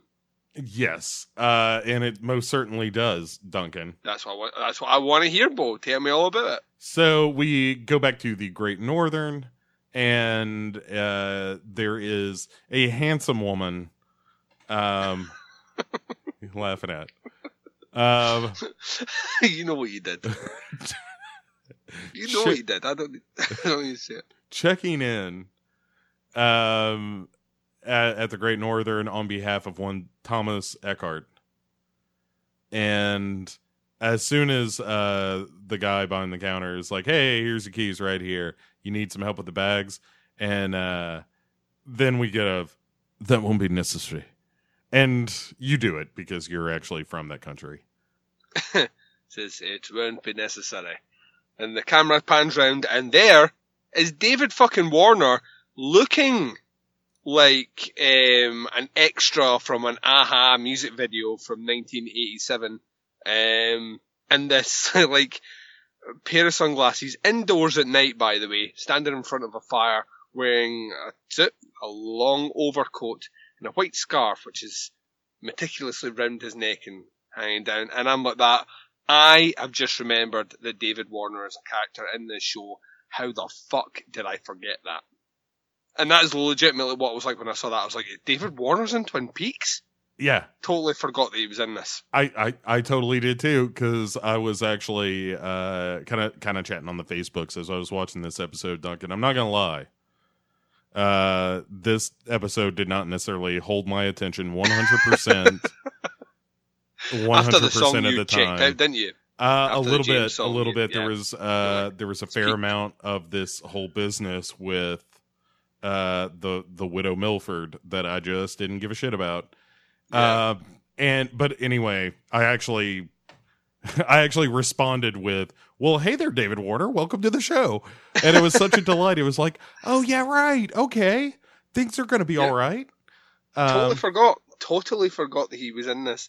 And I got excited. I really like David Warner as an actor. I think he's very, very, very, I think he's very good.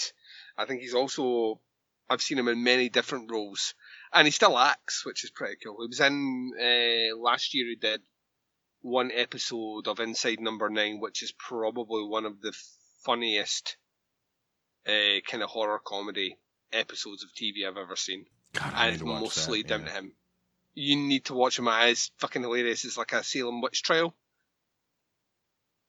And is he the Witchmaster General kind of guy? He's not. He's the kind of the elected leader of the town. Okay. The two, basically the Witchmaster or the Witchfinder General and the advocate for the defence both make their cases, and he's a bit of a, like, David Warner, like a bit of a pervert in it. So every time he sees these torture contraptions being pulled out, he's like, oh, what does that do? And they're like, wait, right. There's one of the greatest scenes ever like that. We put this up the rectum. It's like this bulb, but we put this up the rectum, and we open it until the person feels, and he goes, ecstasy, and they're like, no, agony, and he's like, yes, agony. It's fucking amazing. Oh, you need to watch it. It's the greatest thing ever. So yeah, but David Warner's in this, and I'm once again excited, because I watch David Warner in pretty much anything. So we immediately cut away, of course. Yeah, because fuck Duncan. Fuck Bo. Right. This isn't your show. You're just talking about it. Right. Cunts. Instead, we are going to get a little bit of information between Sheriff Truman and Agent Cooper, in that they've identified a man that fits the description of Mr. Lee, dead. And three in the back of the head. So it could be that Josie is involved, and so a little bit of that, And then we have Dr. Hayward show up to, fingers crossed, put an end to this whole fucking storyline. Because he shows up to talk to Dick Tremaine and Deputy Andy and Lucy. And first of all, our friend Dr. Hayward just had to be like, the fuck am I doing in this scene? I don't belong with any of these characters. But here we are. And so anyway, little Nicky is not, in fact, a murderer. But like his mother died when he was being buried, and the mother got buried in Potter's Field, and little Nicky went to the orphanage, and like it's just like he's a victim of the state, you know, just constantly being tossed around from home to home and stuff like that. He's not the Messiah. He's a very naughty boy. Right. He is kind of the boring seed as far as I'm concerned. Yeah. And all right, question time. Uh-oh. Let's throw this in. So one Richard Schmidt acts as us. Or as I like to call him, Florida Bo. Florida Bo is pretty good. I don't like his editing is far better than mine. So he is a pretty good editor, yeah. There, like that.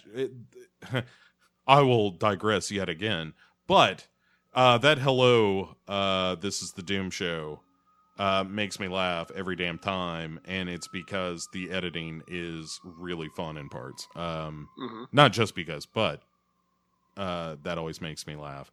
Anyway, so he says, discuss your feelings on the lack of a Little Nicky spinoff series. You know, thank Christ. Yeah. I've got to think that it maybe came up in conversation, and I'm just going to say that whoever came up with that conversation probably died a horrible death. I'm going to say AIDS, maybe. This to me, of all the storylines that happened after Laura Palmer's death, in the immediate aftermath, this is the most tawdry one out of the lot, because it serves no purpose at all. It doesn't prove anything. It doesn't make Andy a better parent. In the eyes of Lucy, that certainly only facilitates more Dick Tremaine, who is like a waste of skin character on this show. And we don't need Little Nicky in this show as such a fucking waste of space. So yeah, I know he was being funny when he wrote that, but no, Richard, you're bad. You're a bad man. Take a look at what you did. Anyway, so let's bail out of that scene and get to James and Madam Deadtooth. Because James is for realsies, I'm leaving this time. And he's tried to leave about 7 times, but right.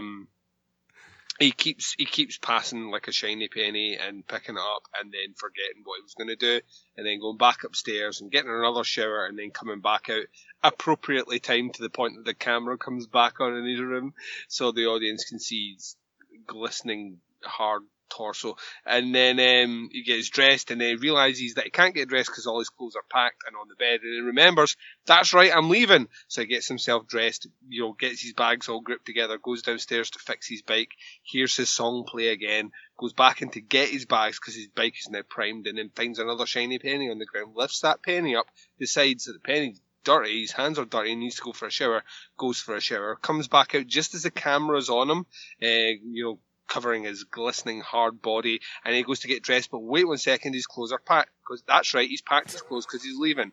And it is an infinity loop. We're stuck forever in this nonsense thing, and then finally Deadtooth comes back and breaks the loop. Right. And it's like, oh, yeah, you do it. Oh, James, are you leaving again so soon? I thought that maybe you'd like to stay and make love to me on my bed. It's going to become a cross between... There's a bit of Agent Smith in there. A little bit. Yeah. Oh, James, I want you to make rigorous love to me and also take out your landlady's garbage. And he's like, I don't want to. I'm going to go now. And then... Because, like, basically she says, you know, is it making you feel weird or uncomfortable? And James doesn't know what the words weird or uncomfortable mean, because that's how James makes everyone else feel. So he's never felt it himself. He doesn't know what that feels like. And he's like, yeah, it's not good. Yeah, and once again, she tries the whole, but I love you thing. And that doesn't look like it's going to work this time. Right. And then, in the distance, Bo, we hear the police coming to arrest this scene. 5-0, flashing the blues for James. Yeah, the police are coming to arrest the scene and everyone that wrote it. And they come piling in, and she at this point breaks character. And she's like that, like, James, the show does not need me beyond another episode or two, but it needs you for some reason to continue on to the end of the season, and maybe your character will get a prequel movie, be in the sequel. It's so fucked up that this character even shows back up in my mind, because there is kind of a, go ahead, James, I'm releasing you from this storyline. And it was like a way out for the writers. Yeah, it's like, it's actually one of the more head-scratching moments, is that basically she's like, oh, you know, your friend Donna's outside, go with the woman that you know you love, or some shite like that. And James is clueless. Right. Like, literally clueless. All he knows is, much like Leo Stein earlier on, flashing lights and noises is bad. And he makes a beeline for the trees, bumps into Donna, and he's still looking at the fucking police, and she's trying to grab him away, and she runs out, and we assume that she's going to confess. Maybe she's seen the light, or maybe she's going to blame fucking, what's his face? Another good. What's the other guy's name? Because you've got a great impression. Oh, God, what's his last name? It's Malcolm Sloan. Malcolm Sloan. Malcolm Sloan. So we think maybe she's going to turn him in or something, but that's not what we get at all. And I can't remember if we revisit this at all in this episode. I don't think we do. Yeah, and the next episode. Yeah. But why this story comes back is beyond me. But the way they try and play it is just not good, Bo. No, it's so bad. Like I said, she said the words, "You're free, James," and like, you know, again, like Leo Stein, he was just like, and rushed out. And fortunately, Donna was there to corral him. He was like, "Hey, you're the one who doesn't look like Laura, but you're the nicest who doesn't look like Laura." And she's like, "I know, James, come to me." And she leaves Reese's Pieces. You don't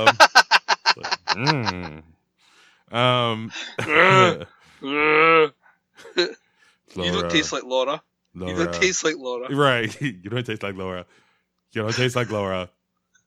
You taste like peanut butter. Laura tasted like cigarettes. Cigarettes and semen. All right. Her father's semen. And something else that was salty. I liked it. Tasted of cigarettes in Leland. Which is the name of Laura Palmer's secret diary. The secret name of Laura Palmer's secret diary. Secret name of Laura Palmer's secret diary? Yeah, it's cigarettes in Leland. That's also a Jim Jarmusch film. It is. It's a great one. It stars Tilda Swinton. Yeah. Yeah. She's phenomenal. That guy is an artist. I don't care what you say. Love him or hate him. The guy's an artist. Ghost Dog. Ghost Dog is that movie on this show. Fucking amazing. One day on this show, when we're not doing Twin Peaks, which means maybe 2018. 2018. Yeah, 2019 possibly. We should do Ghost Dog. Yeah. Just have us gush over how great Ghost Dog is. Like, legitimately one of the most underrated movies ever made. Absolutely. Oh, 100%. I think it's Jarmusch's best movie. I would agree with that. And I love quite a lot of Jarmusch, but that one to me that's before Forrest Whitaker kind of starts to make like a bit of a bigger name for himself, certainly before something like the King of Scotland and stuff like that. But that movie just does everything right. It mashes, kind of Japanese samurai movie styles with hip hop, with the RZA. Yeah, and then the mafia, and the fact that you have and pigeons, lots of pigeons. Get the fucking pigeons. The fact there is a scene. Oh, it's the greatest scene ever. It just makes me laugh every single time with the three mob bosses sitting together. This is a tangent, but it's fucking amazing. And he's like that. He's like, and what is this assassin's name? He's like that. It goes by name Ghost Dog, and the guy goes, what? Go. He said a ghost dog. The guy's like, David, ghost dog. He goes, yeah, all these rappers have got names, like Flavor Flav, Funky Flash Fresh from the back of reality. It's like he starts in the raps, but the guy, the guy at the back is kind of sitting there with a kind of long face, and he's like, yeah, they've all got names, running stream, broken branch, and he goes like that, Black Elk, and then nowhere he goes,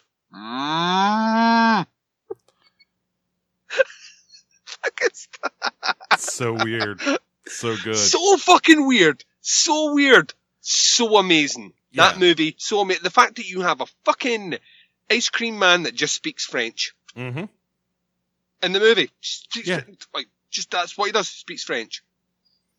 Yeah, and Rashomon's a really good book, by the way. I highly recommend. And watch the movie as well.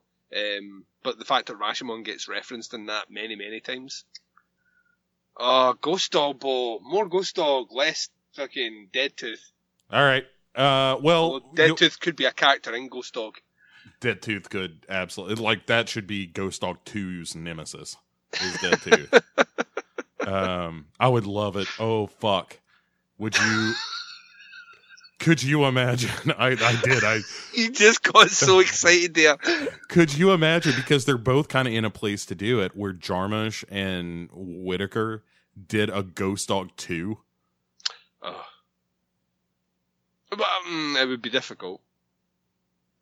Well, of course it would, but it's Jarmusch. But not fucking impossible. Do it. Right. Not impossible.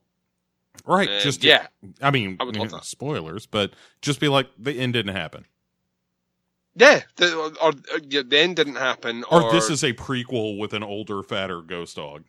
Yeah, you could do anything you want with this one. Yeah. You could literally be in a position where, at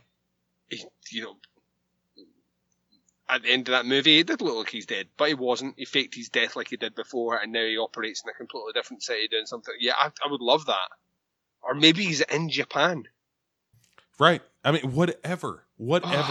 I just want them doing more Ghost Dog, and I want RZA back to do the score. And Ghost Dog, the TV show. Oh my god! In this day and age, you could fucking do that. Yeah, you could do that. Ghost Dog, the TV show, is what fucking what's his face should have been. The superhero show on Netflix, the urban one, which I didn't like. The urban one. Yeah. Are you talking about Luke Cage? Yeah, Luke Cage should have been Ghost Dog.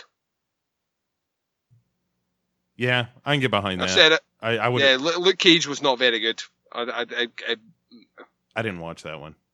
No, it's worth skipping. It's not as good as Daredevil was better. I've not watched Iron Fist yet. I heard that was bad. I haven't watched that one. Yeah, this is all tangential conversations. But yeah, Ghost Dog, the real deal. If you've taken one thing away from this episode, it's how amazing me and Bo are at making up new movies. For the Incisor-Cyst, which is a possessed tooth story. And we have also come to the conclusion, not that we needed to, that every member that's listening to this show needs to go and check it. In fact, for the next episode, peeps, that we're recording in about a week's time, find a copy of Ghost Dog, watch it, and instead of submitting us questions, just submit us comments telling how fucking amazing Ghost Dog is. Yep. I'll tell you what, the best Ghost Dog review gets at least partially read. It depends on how long it is. I'll give some highlights. So this episode ends, Duncan, It's kind done. of as we mentioned before with Wyndham Earl seeing Leo Stein going, bar soap, good girl, bad girl. But Wyndham Earl basically saying, "My name is Wyndham Earl," and he's sitting at his creepy chess table. Lightning's crashing outside. Lightning scares Leo Stein, who's like, Yeah, he just shakes his claw at it. and this episode finishes. What do we take away from this episode? Is not a great episode. No. At all. There are some interesting things in this episode. What this episode doesn't have, really, is much in the way of overall substance. It's kind of a lot of let's try and close out some storylines that we've been running for a while, but the really interesting stuff is at the backdrop all the way through this episode, and it's being pushed at a snail's pace, which is very frustrating. At least we got rid of the mayor story. Yeah, but we'll see in this next episode that they just can't stop Duncan. We have to bring it back. Right, we have to bring back a storyline that we could have just killed. We could have stepped on its neck and put a bullet in its head. And just we let when it come back. I thought it was out, Bo, they pulled it back in. Oh, boy, do I hear you. It's weird that line encompasses how I feel about watching Godfather 3. It's not very good. It's not. Sorry. Oh no, compared to the first two, it's not. Yeah, the last 40 minutes It's still a pretty good movie, though. Andy Garcia is real entertaining in it. Anyway, what was the point of that? Yeah, that this episode's pretty much done, and that they do keep bringing back some of these storylines that could have been over as of this episode, but unfortunately, we're going to see them curl their tentacles into later episodes. Duncan, this next episode here is entitled Slaves and Masters. It is written by Harley Peyton and Robert Ingalls, names that you should be familiar with if you're listening to this show. If you are, I think you have questions to ask yourself. It is directed by one Diane Keaton. I did know this, and I had to do a double take. Yeah. So, Baby Booms. Was that right? Diane Keaton. Actually, Annie Hall. What is she? God, she's been in everything. Yeah, Father of the Bride. Yeah. Well, I mean, Father of the Bride too. Speaking of The Godfather. Yeah, fuck. Right. She was Kay. Ask me anything, Kay. Not about my family. Kay. Anyway. I like early Pacino voice. Because everybody now does the, Hooah! yeah, take a flamethrower to this place. It's easy. You gotta go deep cuts. Dog Day Afternoon. Anyway. Because she's got a great ass! It's hard for me to watch Pacino at this point. He has become almost a caricature of himself. Is it any harder than watching fucking De Niro? No. A series of fucking horrible comedy roles that he's not supposed to be doing. Although I will say it, Scorsese, Pacino, De Niro, Pesci, The Irishman, coming to Netflix next year. Okay, I'm in. I'm totally in. Yeah, that sounds fine. That sounds like something that they might care about. Mm-hmm. But honestly, Scorsese hasn't slowed down. He's doing just fine. No, Scorsese just keeps churning the gold. Yeah, so, he'll be doing it till he dies. Much like us with this show. Yes. So let's interject here the final question of the evening, which is less a question than a general concept. Philosophy, discuss. No, It is Joseph Petruzziello asking us to discuss our awe of the greatness that is Wyndham Earle since we left him last episode, and that is going to happen again pretty soon. So I don't know. What do we think about Wyndham Earle? This is a villain that has been built up for some time on this show, for sure. Yes. Are we taking this episode into account, the one we're about to talk? Yeah. I mean, we don't necessarily have to talk in detail about that stuff, but yes, he's a master of disguise. He's a master of disguise, and he's clearly crazy. Right. He is 100% Looney Tunes. Yeah. So yeah, I think he's a great villain. He's a great nemesis for Agent Cooper. He's the opposite of Cooper, right? Yeah, right. He shares the same intellect, but he doesn't share the kind of rational reason. You know what I mean? He's more the chaos to Cooper's stability. He's Agent Cooper's Joker. He is. Yeah. And definitely. Yeah. So I don't know, Master Dow. Some people just want to see the world burn.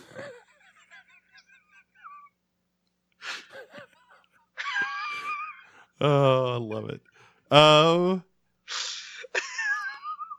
Michael Caine, you're not in this episode. Fuck off. And off he fucks. But I'm in everything. I'm in everything, Master Wayne. You were only supposed to blow the bloody doors off. Man, Michael Caine is a national treasure. You ever seen Harry Brown? That's the revenge movie, right? That he did. Yeah, but he's the old man and his friend dies at the hands of thugs. Is it really? It sounds good. It's really fucking. It's like Taken, but if a pensioner was doing it. Oh, that does sound good, especially because it's really Michael Caine. Oh, he's phenomenal in it. He's like really, really, really, really good in it. It's a very stripped back movie. Highly recommend. Check out Harry Brown. All right. Well, I've got Ghost Ouija. Dog first though. Ghost Dog, and of course Ouija Experiment too. No, and the fact that even popped up on your Facebook page, you upset me. I keep telling you, there are so many there are so many worthwhile pursuits out there. Stop fucking watching shite. Stop watching things that you know will be bad. Right, but part of me enjoys that. Not there are to good torture things you, as well. But yeah, Watch you're the good right. things. You're right. You're 100%. See, when you exhaust yourself of the good things, then watch the bad things. Right. I still haven't seen Neon Demon yet. You are totally. The thing is, you like right now. You're doing what my wife does when I'm asking her to remember to do something, and she's like, right. And I know for a fact that this time next week, when I ask you what you've done, you're going to tell me you've watched the Ouija Experiment too. All right, I'm gonna try not to. You see that? No. Anyway, I know how this conversation's going to go. The conversation's going to go with me sighing when you tell me you've watched it, me asking you how it is, and you just going, "That's not a good movie." I know. Yeah, I just won't tell you. You will tell me. I'll see it on Facebook. You're right. So, anyway, back to this Diane Keaton, the Godfather's Diane Keaton's. Anyway, she directed this particular episode, and it begins with the lovely Evelyn Marsh. Actually, it kind of starts with a look at a chessboard, but that doesn't have nothing to do with nothing right now. It's just sort of like, hey, remember chess? That's important to another storyline. And it's like, look at this chessboard, because next scene. Right. And then it's like Lady Marsh, Madame Deadtooth, in her funereal garb, which is a little sexy. Like, sexy funeral outfits always skeeve me out a little bit. Yeah, it's very sexy. It's even sexier when she closes her mouth. Well, I mean, but when she opens it, it's just like you're laser focused on her. You can't look at anything else in the room. Yeah, when she opens her mouth, like, you hear people gasp and someone scream in the back. like Right, the Wilhelm scream. that. Or that noise that Mrs. White makes in that one scene in Clover. She goes, Yeah, that would yeah, be that's good. the noise you make. It's because intake a breath and trying to scream at the same time. That's how it goes. Yeah. But yeah, I know what you mean. There is something weird about that. There is something weird about the connotation of death and sex. Right, like, I mean, I guess it works for a television show, but, you know, just don't do it in real life, ladies. Or fellas.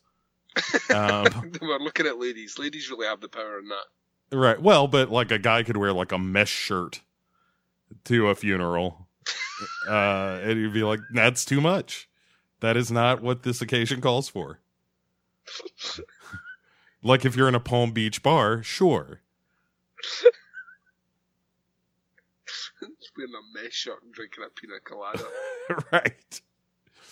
And a little bow tie, but no collar, you know? Yeah.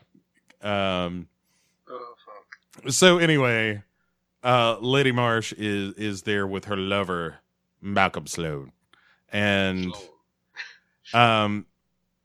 so, and they're describing what happened to the police, and it's sort of the Deputy Andy analog to whatever town we're in, because he can't spell Jaguar, and fine.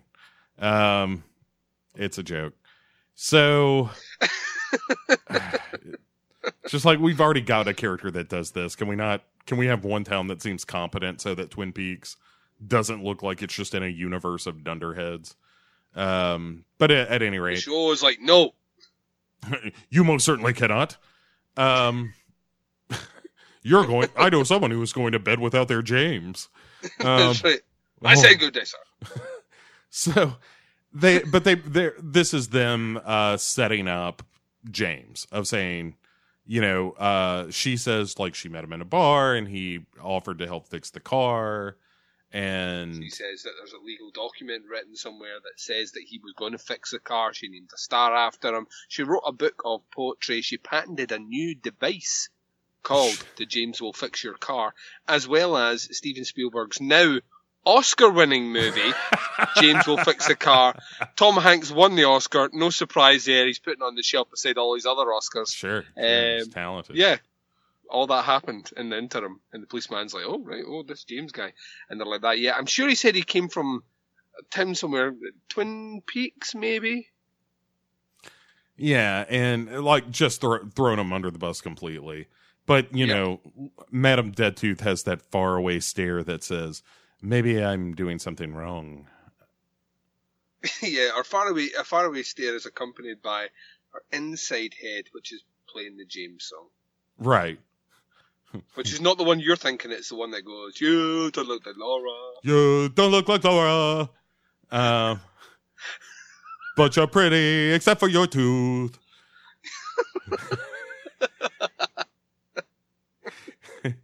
And speaking of James, we find one James Hurley and Donna at Wally's hideout, which, true to its name, that's where they're hiding out while the cops are looking for James.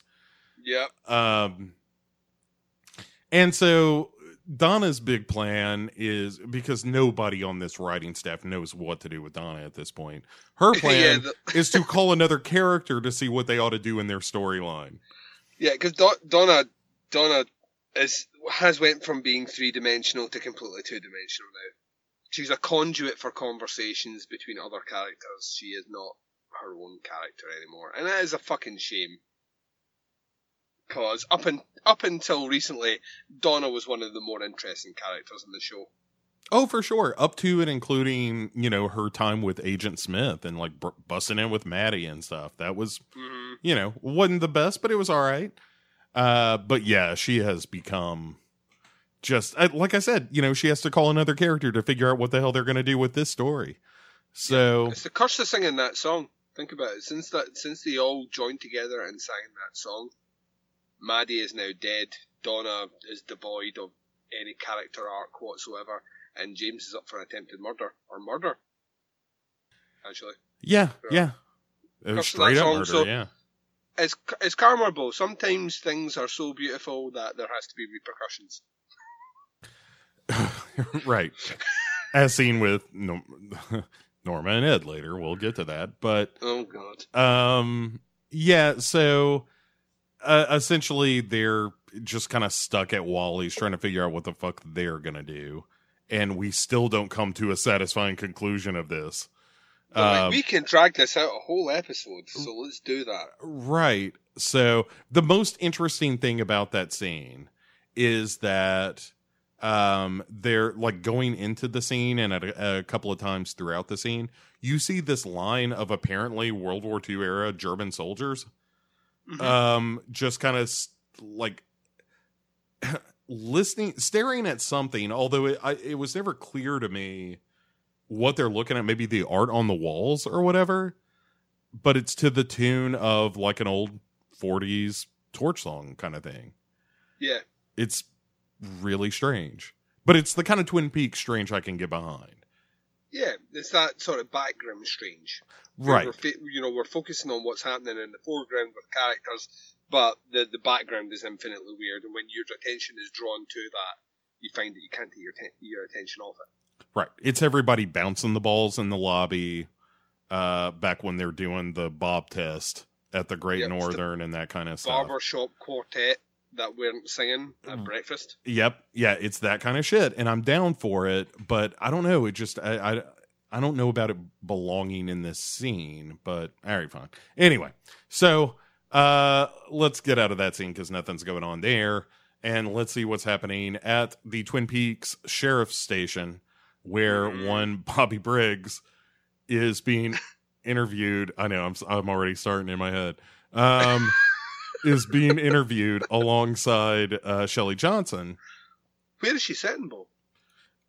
Hey, Shelley's sitting right beside me over here. And she's like, that's true, I am over here. But so they're questioning them about Leo, and also Bobby is kind of let them in on the fact that Hank was the one who shot Leo in the first place. Yeah, so finally getting this information out, which has been carried around for a while. Plus, this was secret information, kinda. Right. Well, it was blackmail. Yeah, he was going to use his blackmail, but that's not paid off, so no point in holding on to that information anymore. Might as well get that one out. But he doesn't give away that the mastermind behind the whole scheme was none other than Ben Horn, or General fucking Lee. I think he's supposed to be Robert E. Lee. So so he doesn't give away that information, but it gives enough to make sure that Hank ain't going to see the sun again, Bo. Yeah. So which feels a bit upsetting from my point of view, because it feels like we are almost losing a wonderful addition to our litany of voices. Hey, one of the most beloved characters that we do, Bo. I know. I'm not even in these episodes. It's discouraging. What have you been up to, Hank? Oh, getting up to no good. I've been on that yayo, that skag, that booger sugar, and clean burning propane. Yay! Do a shot.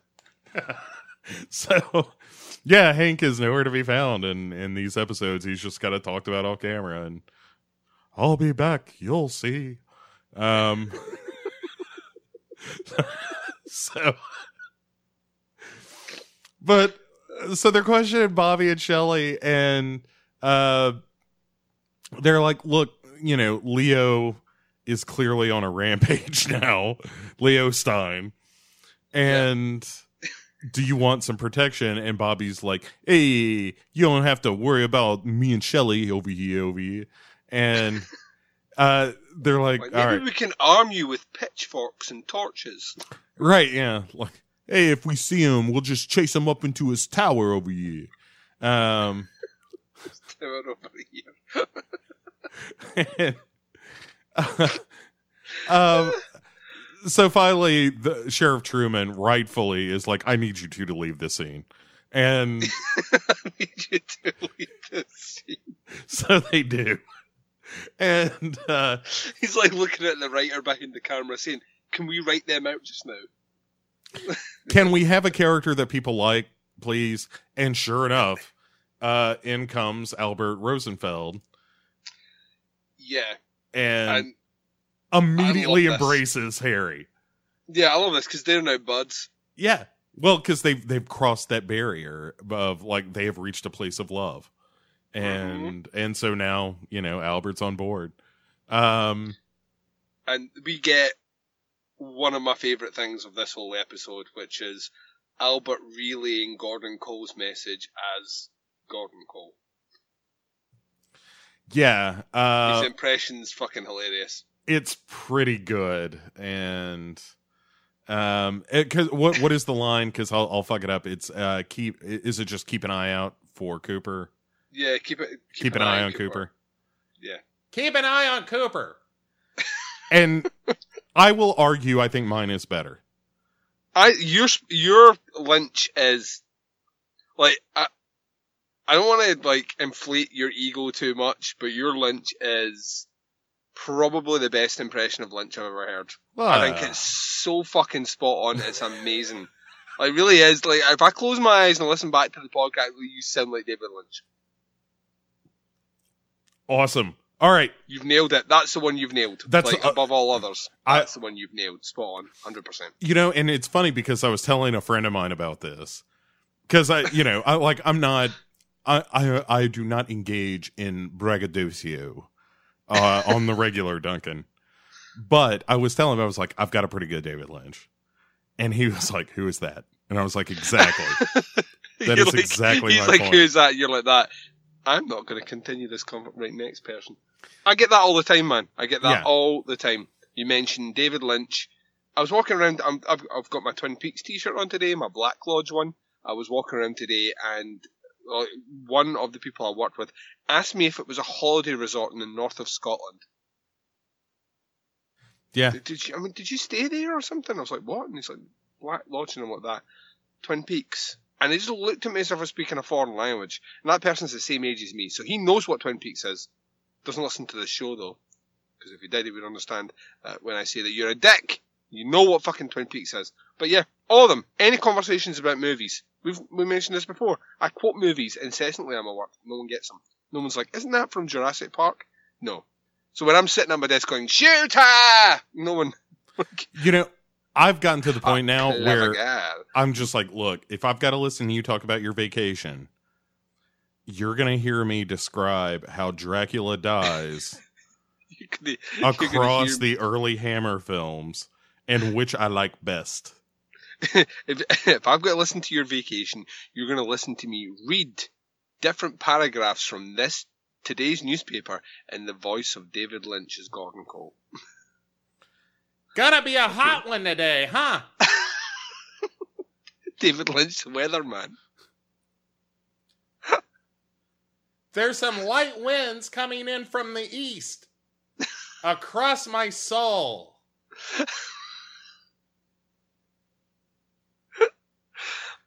Yeah, so anyway. There's an 80% chance of you waking up. All right, sorry.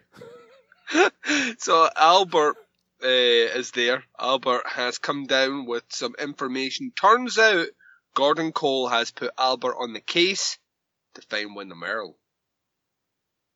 Yep. And it's like Albert is always welcome. And he's got a map this time, which is impressive. So they have mapped out all the places where they believe Wyndham Earl has struck. And it makes a big C right in America's heartland, Duncan. Yep. And he has also been keeping trophies, Duncan. Mm-hmm. And all of them killed with a knife wound to the aorta. And then they go into the stuff with the body that the rigor mortis thing I thought was kind of interesting. I don't know if it's true or not. Kind of don't care. I think it is, actually. I hope so, but I don't want to look into it to be disabused of this idea of like, oh no, the rigor mortis sets in from head to toe and then leaves from toe to head. That's just a cool thing to know until someone tells me different. So yeah, it's, Albert once again kind of coming in and just being like, yeah, this guy's a real threat. So you guys have any leads or anything? And, but he can't resist a one fashion statement, where he tells Cooper that the flannel, Casual Cooper, he was like, normally I would hate this, but you know what? You pull it off, kid. And I agree.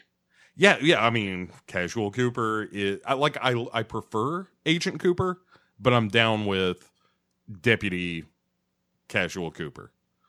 Agreed 100%. Let's see. We missing any of the info dump in this scene?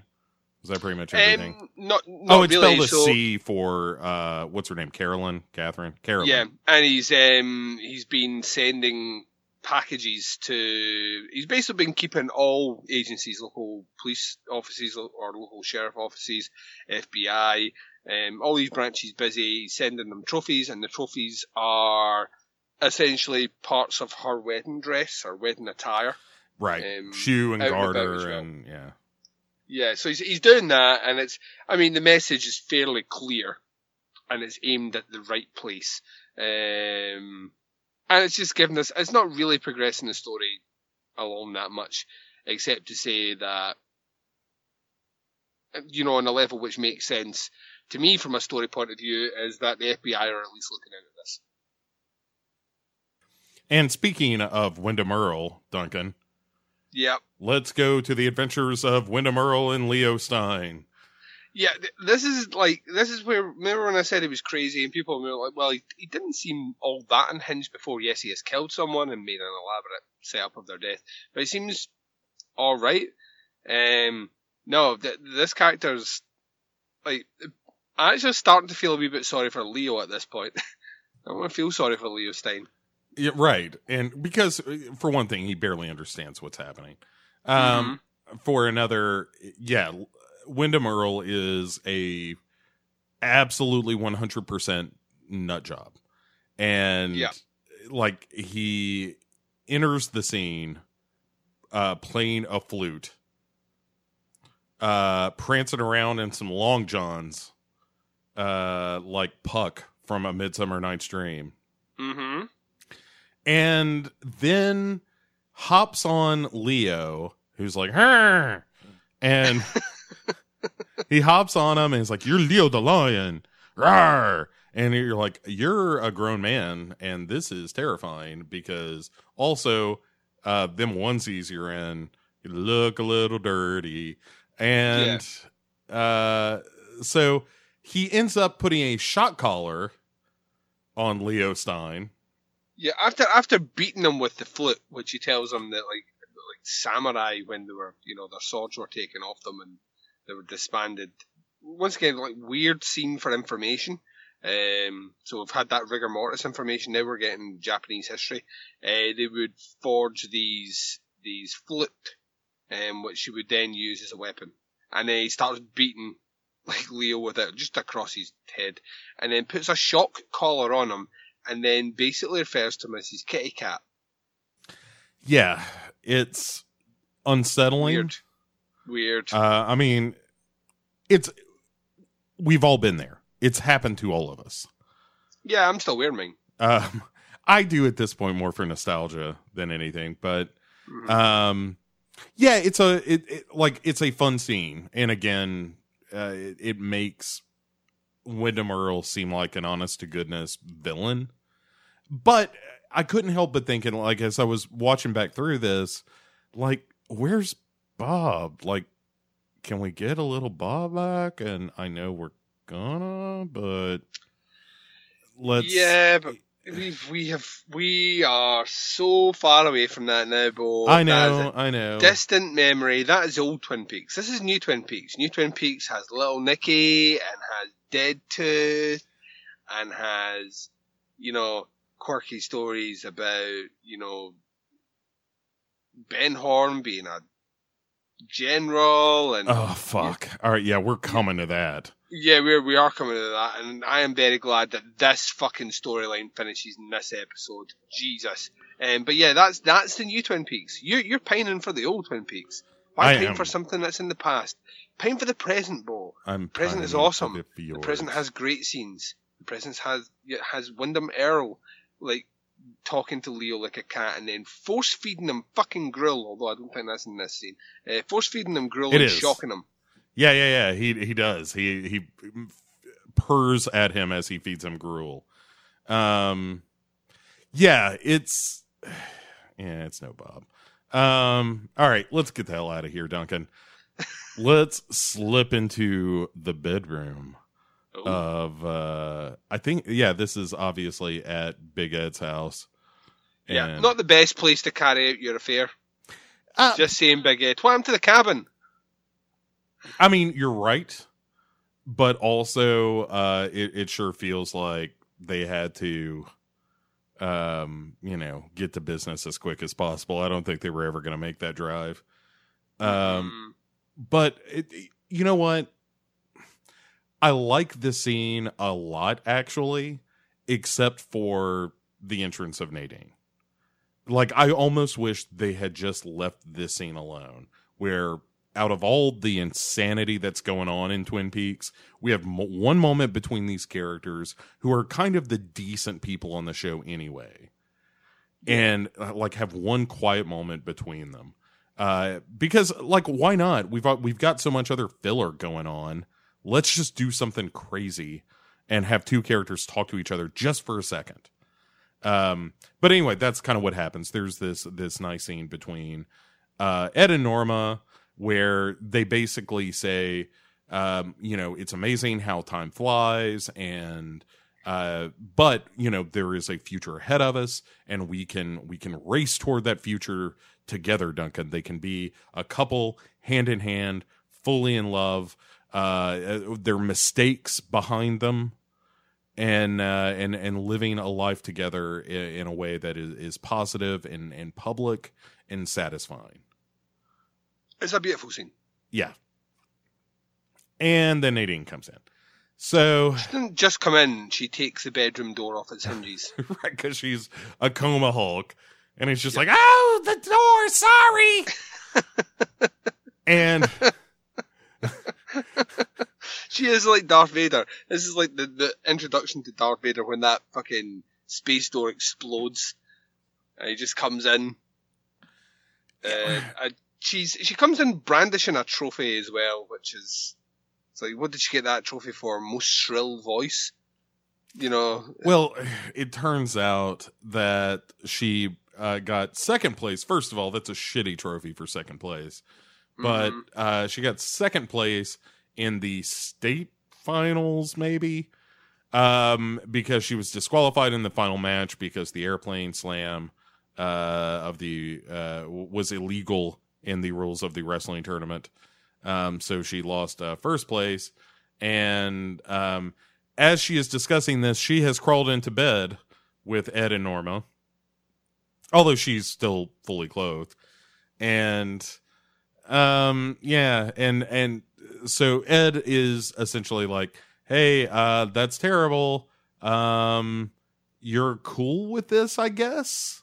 Mm-hmm. And she's like, oh, I'm totally fine with it. You're too old for me anyway because I'm crazy. And that's not how she said it, though, because it was more like, I'm crazy! I'll kill you in your sleep! Just kidding! That dick's mine!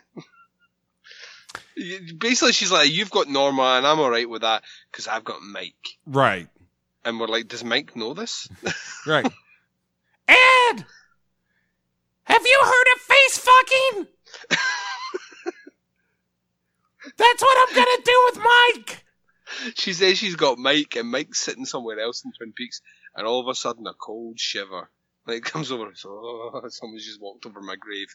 It's Nadine and her vagina of doom. Yeah. Our vagina is linking back to something we were talking about, maybe off air at the very beginning of this. Our vagina is basically Unicron. This is the fucking planet destroyer. Uh-huh. That's right. That's basically what it was. It just goes around swallowing worlds and places. Galactus, if you will. Oh.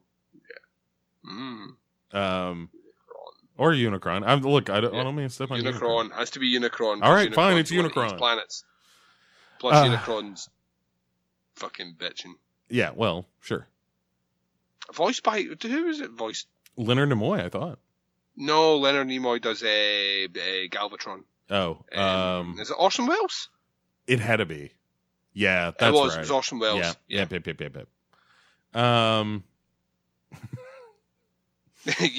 Moving on. Right. No, I'm just because I was like, we go down this hole.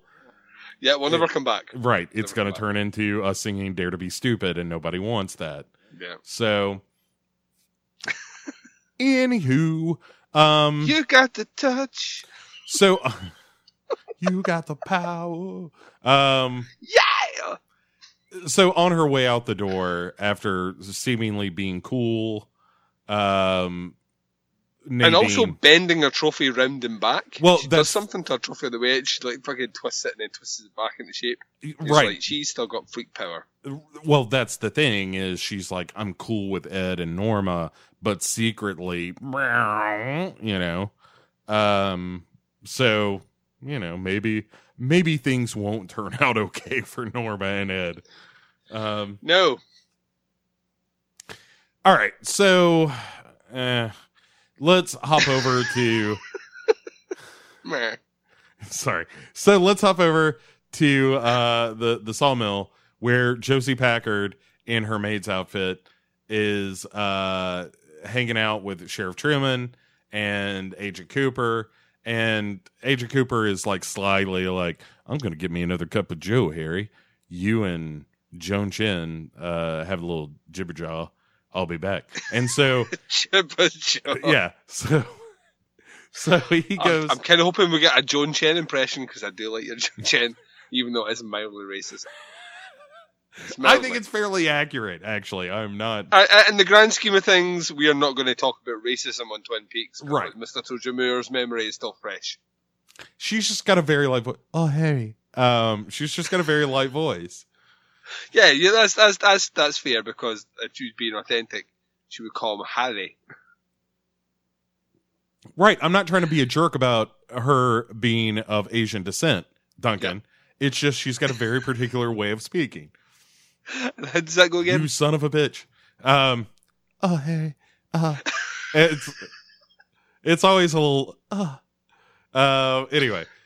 So, Pete Martell is hanging out or passing by the old coffee pot and has an armful of clothes back from the dry cleaner. He's got a little story about that nobody cares about. And Agent Cooper is like, I'm gonna check out all of this all these dry clean clothes and see what's up, because it turns out a Vicuna coat is amongst the dry cleaned and plastic wrapped clothing. And if you will remember, Duncan, I was about to say you're gonna. Yeah, we remember this. We remember this because Gordon Cole fixated on it. Yeah. His mispronunciation. Vicuna. Vicuna. So, so he gets a little pinch of that coat and heads out.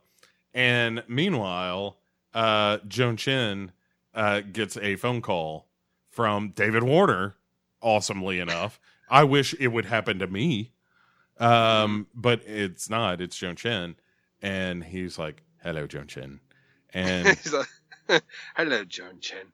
I can't believe that you're still there. I cannot wait to spend time with you, my dear. Meet me at the Great Northern Hotel." And then all of a sudden, out of nowhere, there is a bit of tomfoolery afoot. There's a bit of a CUNT. yep, a little. See you next Tuesday. one, Catherine Martell on the scene, or actually in the scene on another extension. And so she's like, I'm like sneaking this call because Eckhart is kind of talking about Josie and all the shit she's been up to.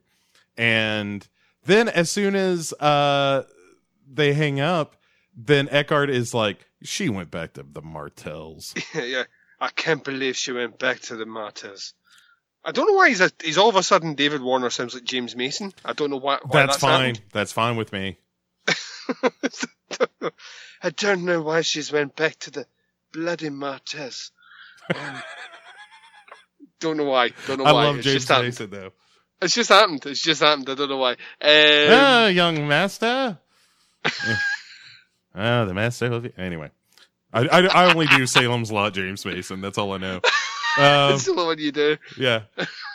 Young master. That's it. That's Back all I holy can man. do. Back priest. Back shaman. Oh, that is so good. God damn.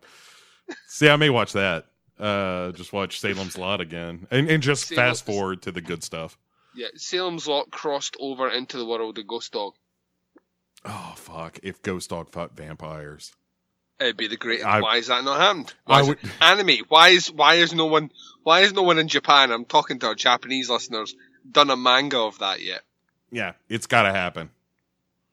Ghost Dog v Vampires, directed by Jim Jarmusch, and Tilda Swinton is the queen vampire from Only Lovers Left Alive. Boom, crossover in his own universe. Yeah.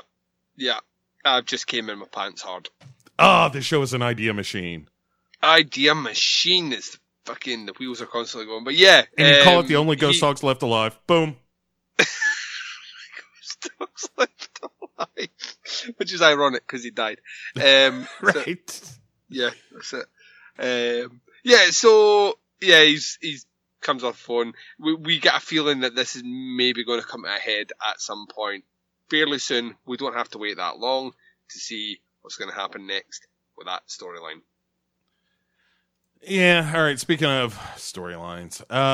So Ben Horn is still bananas. Let's rush through this. Yeah, so, all right. Dr. Jacoby, Audrey, and Brother Jerry are trying to figure out what the fuck they're going to do. And Jerry's like, it's fine. We let him do whatever he wants. And Audrey's like, no. If he's ruled incompetent, I get all his shit. And, I'm telling you, we need to fix him. Because if it's down to me, I don't want to be in that position, but shit would be changing around here. Mm-hmm. And also, I don't want to see him piss everything away. So, bada bing, bada boom, we're going to do a middle school production of, this Civil War shit so that we can get him to snap out of it. And not nearly enough Dr. Jacoby in the scene. Way too much Audrey threatening Jerry, although I like Audrey threatening people just fine. Dr. Jacoby has been a treat lately in this season. Let's not fuck with it. Let's all he does is just kind of watch in this episode, and what he needs to be doing is guiding this madness. And anyway, but he's not, and they sing Dixie again, which is never a good choice. And the one thing, what is his name? Is it the son, Ben's son? Is it David, John, something like that? Something like that. The one with the Indian headdress. He's in the scene. Yeah, who we've not seen for easily 13 episodes. Right, and I totally forgot it. The only reason it's worth mentioning is because it's worth mentioning. It's I totally forgot this character was a thing. We haven't really seen him, I think, since the funeral. I think you're right, yeah. Is the last time we saw this character. So, all right, anyway, that's what's going on there. Who cares? Let's just get this all over with. And, so back to Wally's hideout we go, where Donna and Madame Deadtooth are Donna's kind of staking the place out a little bit, but Madam Death-Tooth shows up because she's a maybe not so functional alcoholic. And Yep. it's probably what happened. And this to is Tooth. her cheers. Right. Except when she comes in instead of yelling Norm, they're like, Scope! I always thought she was more a Frasier You think so? than a Norm. Yeah, I get the All feeling. right. Yeah, I can see that. Kind of a Lilith, almost. Lilith, nice. A lot of Cheers talk on this episode. I like it. Yeah, I I think that's what we do. We'll that's link the things next, and then carry show. it through. The next show we'll do is Cheers. No, we'll be here It's- forever.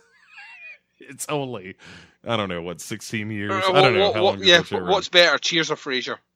Oh, Cheers, 100%.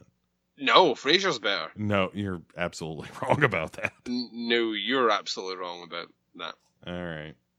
There is no greater on-screen relationship than that of Frasier and Niles. Niles!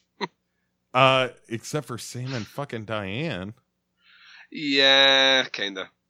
It's pretty good. Anyway, It's pretty good. Now that you've said that, although Diane changes, so that's all I'm going to say. Frasier keeps the cast all the way through. yeah. But All the way through. but Cheers finds its way. Like, it finds out how to bring all the bench up to A Don't characters. use the Goldblum argument with me. Like, Cheers finds a way. Cheers, You're not allowed to play finds that. a way. It does, though. Like, Norm becomes a much more interesting character. Carla becomes Yep. a much more interesting Yeah. character. Frasier originates there, and they do a lot with that character. Yeah, but Anyway, yeah, Frasier's you're better in out of his your own show. goddamn. Niles! We sang the Cheer song, not the fucking tossed salad and scrambled eggs. Yeah, but the fact I that you rest said my that, case. you're... Hey, baby, I hear the blues are calling. Tossed salads and scrambled eggs. You will get no scrambled eggs from me, sir.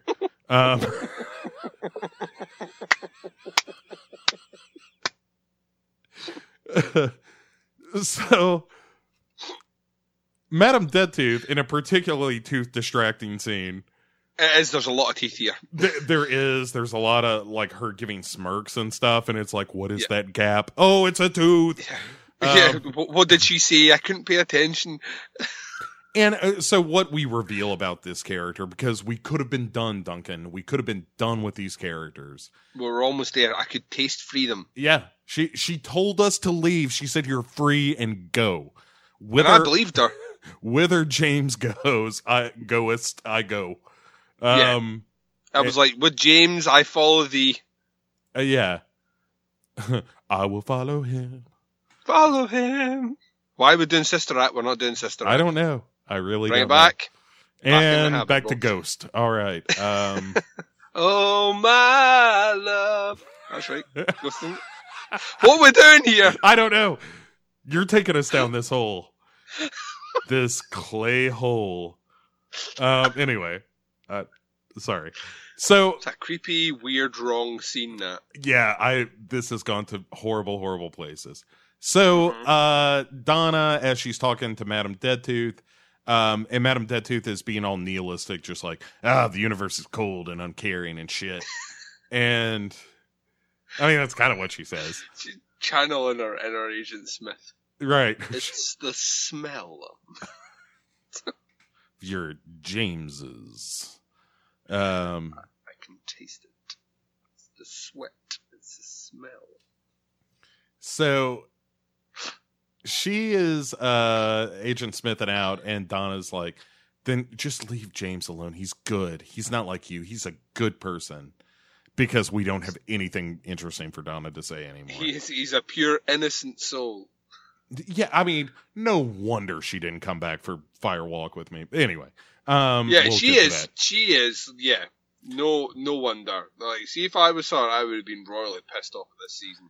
Right. I'm like, why did anyway. And so Malcolm Sloan shows up. Michael Strong.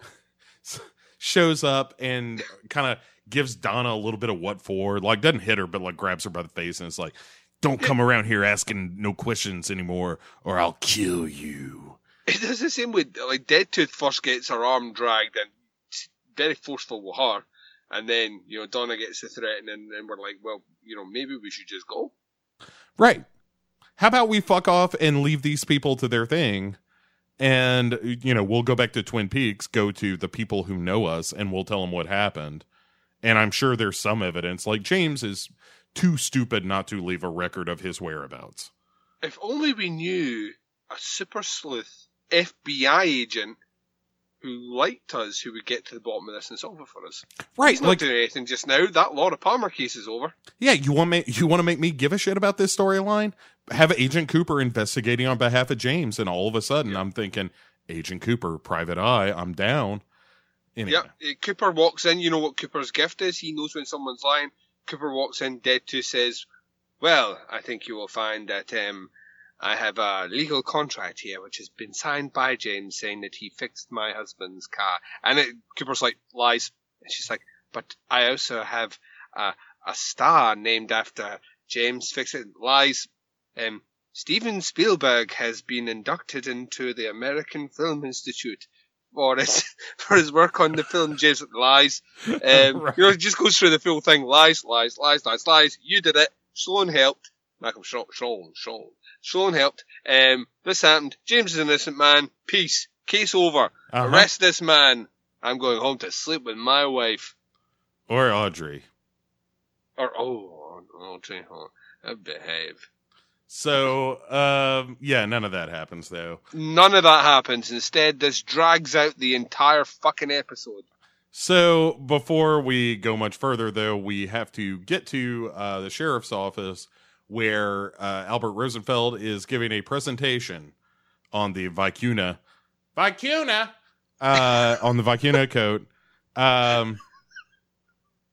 And it turns out that not only do the fibers match, meaning Joan Chen shot Agent Cooper and was like, oh, sorry, I had to shoot you. And then shot him.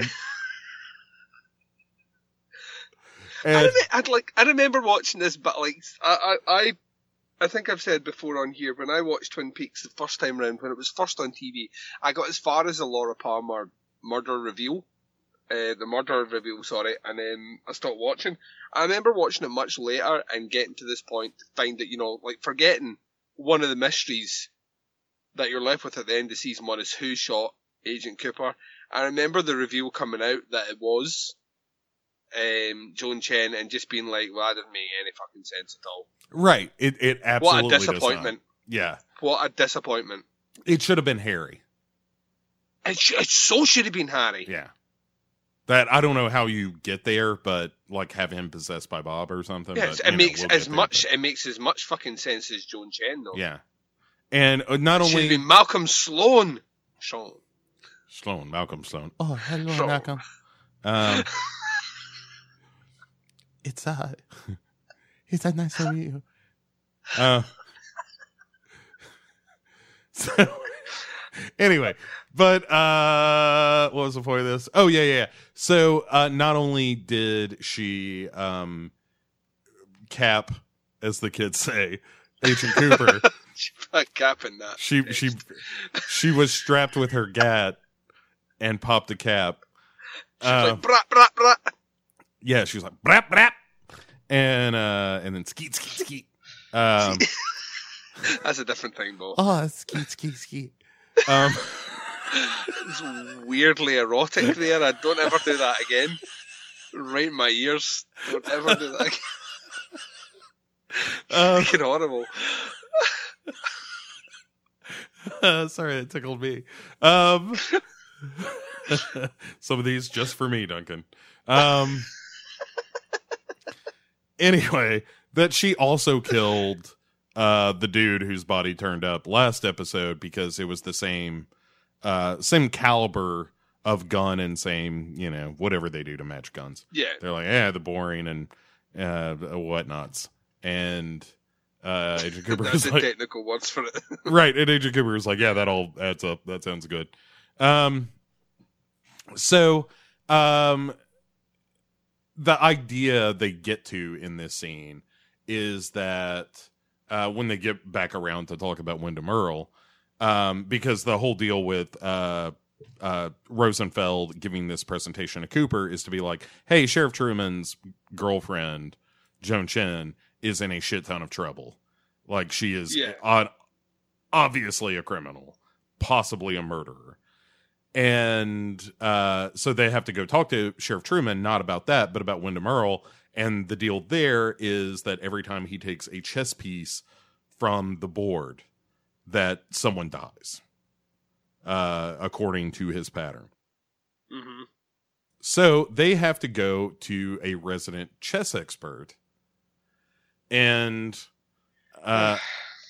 you know what? I don't give a shit, Duncan. I take what I can get, and I like it.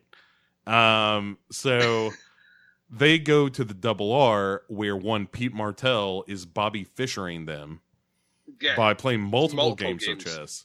Yeah, and winning them all. Yeah, and so Agent Cooper says, "Well, I can't tell you why I need this, but I need you to help me play a game of chess where we stalemate the opponent while losing as few pieces as possible, preferably none." Mm-hmm. And so Pete is like, you know what? I'm in. And also, I weirdly have sex with Catherine sometimes. And he didn't say that part, but the whole time I was watching this scene, I was like, my brother-in-law is still alive. Right. She kept it from me all these years. I find it erotic. So when Joan Chen is cleaning the dishes, sometimes she says, skeet, skeet, skeet. Hey, Pete. No. Pete. Skeet, skeet, skeet.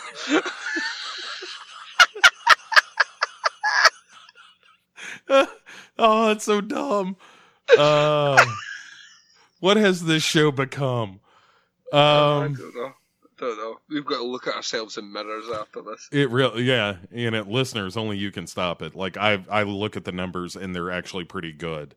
So yeah, stop listening. Right, you gotta stop. You gotta get more people to listen to the show to validate your opinion that the show should stop. Preferably that, yeah. Let's get everyone on board. Eventually, we could just take over the world. LegionPodcast.com. Anyway, so the fuck are we? Oh yeah. All right, so Shelley and Norma have a brief chat. Shelley is kind of back at the Double R, wants a job, wants to get back to work, wants to get back to her life. Clearly, Leo Stein will trouble her no more. Well, there's an open flame there at the Double R. Char grilled. There's a free position because Hank's not there anymore.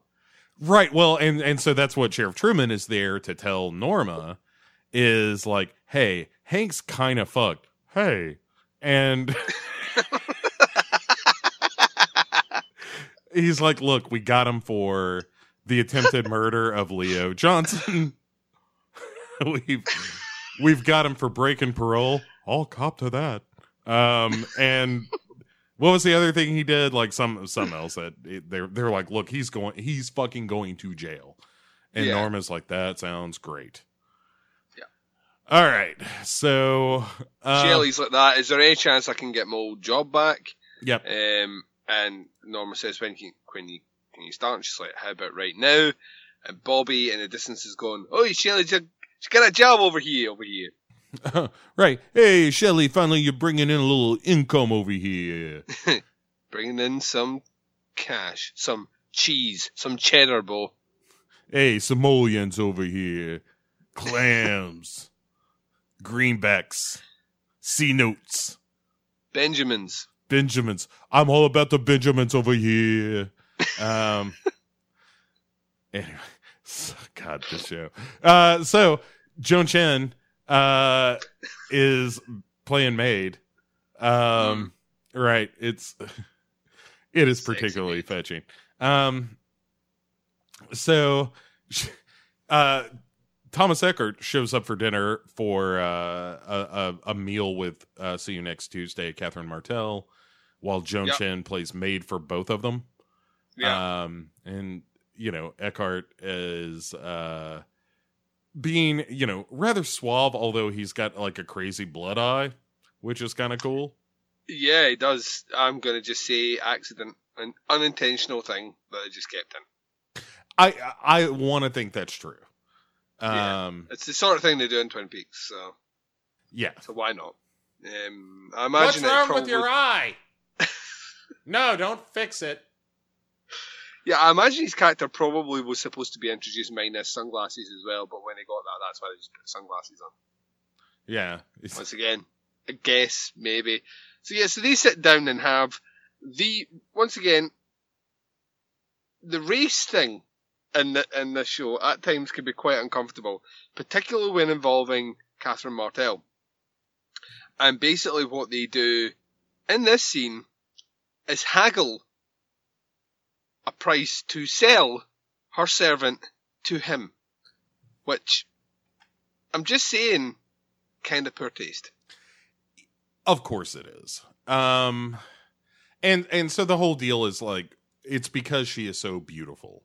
Like Thomas Eckert wants her because he wants the finest things. Also probably wants to bounce her around the room a little bit for killing, one of his minions.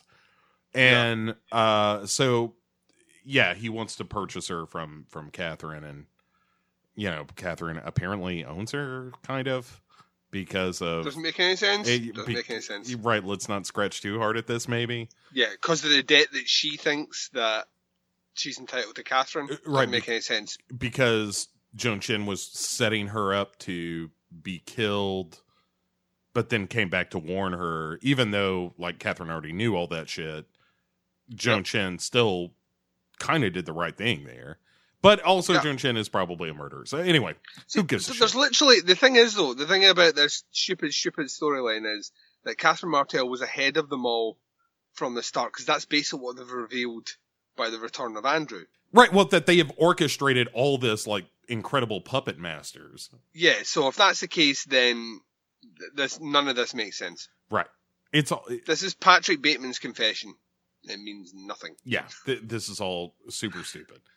And the whole time, Joan Chan's like, I almost won an Oscar. So I could have been a contender. I could have been somebody. Getting slightly racist. Bring it back. All right. Steer it back. It's not meant for long distances. The Joan Chen is only meant for bursts. It's only meant for, like, greeting people, Harry. apparently. Yeah, it's pretty much that. Yeah, you don't want to take that one out for a walk. It's just gonna let you down. It's like an American car, Duncan. Sorry, that's not true. They're good now. Buy American. Buy American, please, God, somebody save us. So once we get out of that scene, we can jete over to Creepsville, where James has returned stupidly to the scene of the crime. Does this surprise you? It was inevitable. In fact, James has become wholly stupidly predictable that I'm surprised it's taken so long for him to return to the scene of the crime. Well, he probably thought he was shirtless again and had returned there to check his luggage. Yeah. Because he had packed it, forgetting that he had actually already packed and left. Yeah. He's just fell back into a loop. Either that, or he has forgotten that his previous contract and job was finished, and he's back to repair the car that killed her husband. Right. He's opportunistic. Hey, I know it might be soon, but your Rolls Royce is broken again. I can fix it. She's like, do you know that you are being hunted for the murder of my husband because I set you up? You what? You don't look like Laura. Why would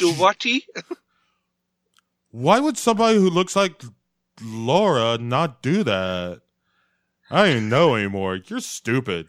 It's funerals tomorrow. Can I do the googly? Right. Well, and then like she's like, even though you've returned to me, James, and you're angry, clearly, but there's something between us, James. And you do it. You're better. She's like, yes, there's something Something between us, James, dear.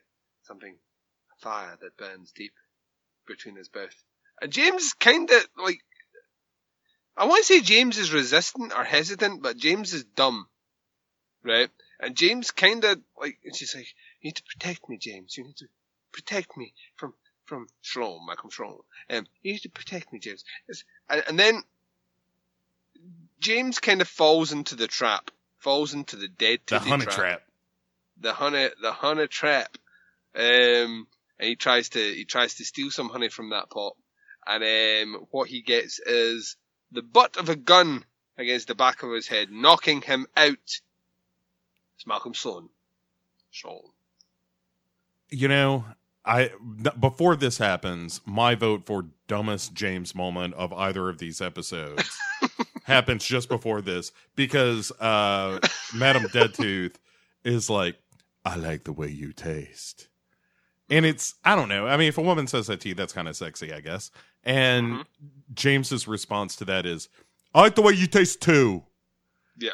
And it's just like, all right, well, clearly there is no poetry in this man's soul, just as there is nothing in his head. Even though I wrote a book of poetry based on him fixing a car, there is no poetry in his soul. Yeah, as fucking, come on, I know he's thick, right? But you, as writers, Twin Peaks, you're clearly trying to sexualize this character.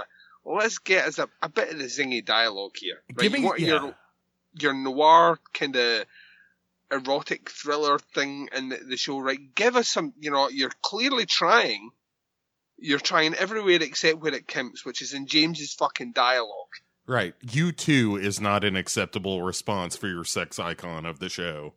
Of course not. Unless you're making the you two a thing, Yeah. But anyway, it's fucking dumb. And anyway, yeah, so Malcolm Sloan, cracks James across the head, and he's just like, oh! And he goes down like a sack of potatoes as well. And Madame Deadtooth looks surprised because she was like, I was about to get laid by sexy James Hurley, and was not necessarily expecting him to be knocked unconscious atop me. But that's what happens. And Sloan gets a bit threatening here as well, and we realise that maybe he is. She's not great, but he's a dick. Yeah, and I think that's kind of the point of this episode, is portraying her as someone who continues to be victimized, if not by her husband, it's by Malcolm Sloan. Because he's immediately... I was going to say, let me write a little note to the writers of this episode to say that no one cares. This story was over last week. Right. We were out, baby. We were out. And... Malcolm Sloan goes all 40s gangster, because this is a noir story, and it's like, here's what happened. See, James came in. See, you had a gun. See, he tried to get the gun away from you, but then you were wrestling with it, and the gun went off. Bang, bang, bang. The next thing you know, James is dead on the floor. That's the story, and we're sticking to it, right? And she's like, I guess. Why are you talking like that, Malcolm Sloan? And he's like, it's how I talk now. That's how I talk all the time. I know what you're talking about. You're gone loopy. Crazy. Anyway. Cuckoo. Sorry. Done. Really. It's fun to talk like that. I'm going to do it all day at work tomorrow. All right. So that's what's going on there. But we have to leave that scene because, things were getting slightly interesting, and I was being entertained by Malcolm Sloan's dialogue. And we have to cut to the cavalcade of who cares going on in Ben Horne's office as everybody does the play about, hey, we're signing the surrender, and Ben Horne gets to be okay again, I guess. Yeah, let's just wrap that up then. Yeah, so he signs a document, he collapses, snaps out of whatever hallucination or slump with the vague recollection of having a dream that all the things that have happened, and then there's like a really bad kind of end to like a sitcom episode where everyone laughs. I mean, and the camera just keeps going while they're laughing. And he's like that, but wait 1 second, why are you all dressed like that? Right, yeah, I had a dream, and you were there, and you were there. And yeah, it's like, yeah, the Wizard of Oz, I get it. Nobody cares about any of this. I'm just glad it's over now, and we can leave this scene post-haste, knowing that we no longer have to put up with these shenanigans. Yep, done are the shenanigans. So Yay. we get back to Leo Stein and Wyndham Earl. And Wyndham Earl is trying to teach Leo Stein to write. And Leo Stein's like, literacy bad. And I love it. He's trying to get him to write like legible, but every time he tries to do it, he zaps him with electricity, which makes him unable to do it. And then Leo, albeit he is a monster, there is still knowledge in his head of what's happening. And Wyndham Earl, who is putting on a rather silly disguise, which makes him look like a younger version of Pete Martell. A little bit. Or there's also a bit of Inspector Clouseau. There is a little bit Clouseau. Is he minky on your shoulder? So there's a bit of that. So that's racist to the French, sir. Right, but I'm doing an impression of Peter Sellers being racist to the French. Oh, so fair I'm enough, fine. fair enough. That is takes the curse that off is it. fine. Yeah. I will not come back until the case is solved. So love those movies so much. So he puts down a bit of paper in front of him and says which one should be next. On that paper, there is Audrey Horne, there is Donna, and there's who's the other one? Norma, isn't it? Yeah, Norma's on it as well. Which seems like the dark horse to appear. Yeah, on your these like. two. Yeah, well, because it's like Agent Cooper. I'm getting at you with, the. Is it Norma? Hold on, let me double check. I think you're right. I think it is not. There can't be that many. Maybe Shelley. Yeah, that's it.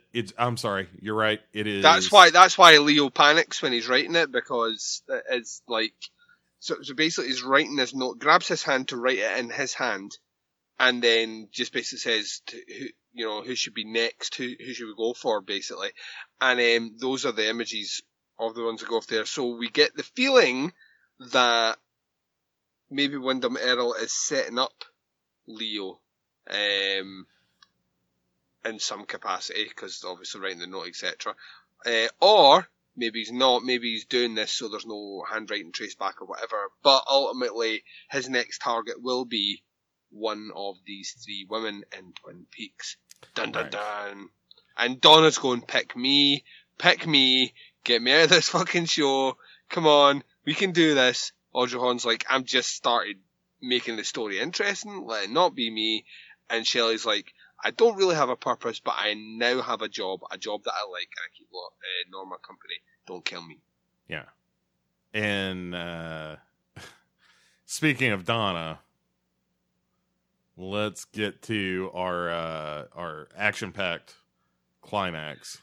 Yeah, so Donna's like hanging around outside the house for some reason, and she looks in and she sees a rather angry Michael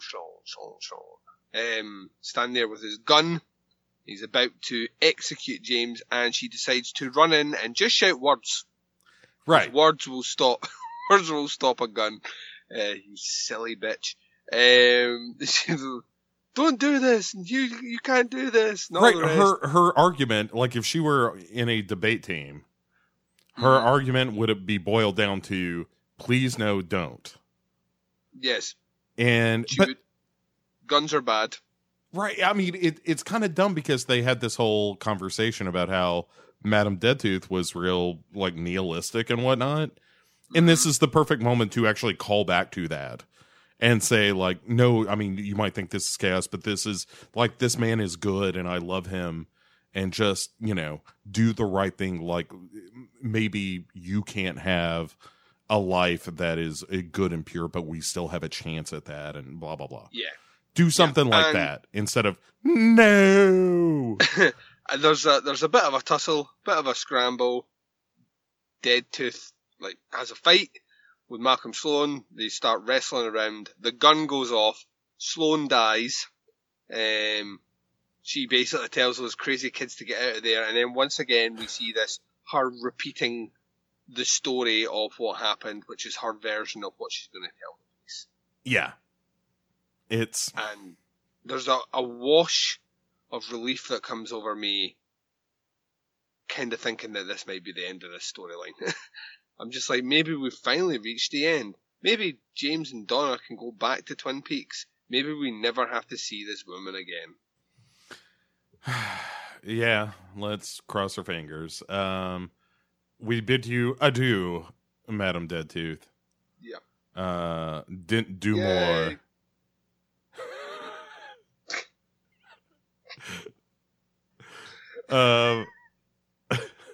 That translates, Duncan. And I couldn't be prouder of that. Actually, it'd be more of a Madam, don't do more. Anyway, doesn't matter. It's still funny. So Dead funny. Back at the Great Northern, here's some fun. Cooper has a sitcom moment where Wyndham Earl walks right by him because He doesn't know. No, well, he's in his Inspector Clouseau outfit. He looks like he is a Scandinavian or maybe Belgian tourist.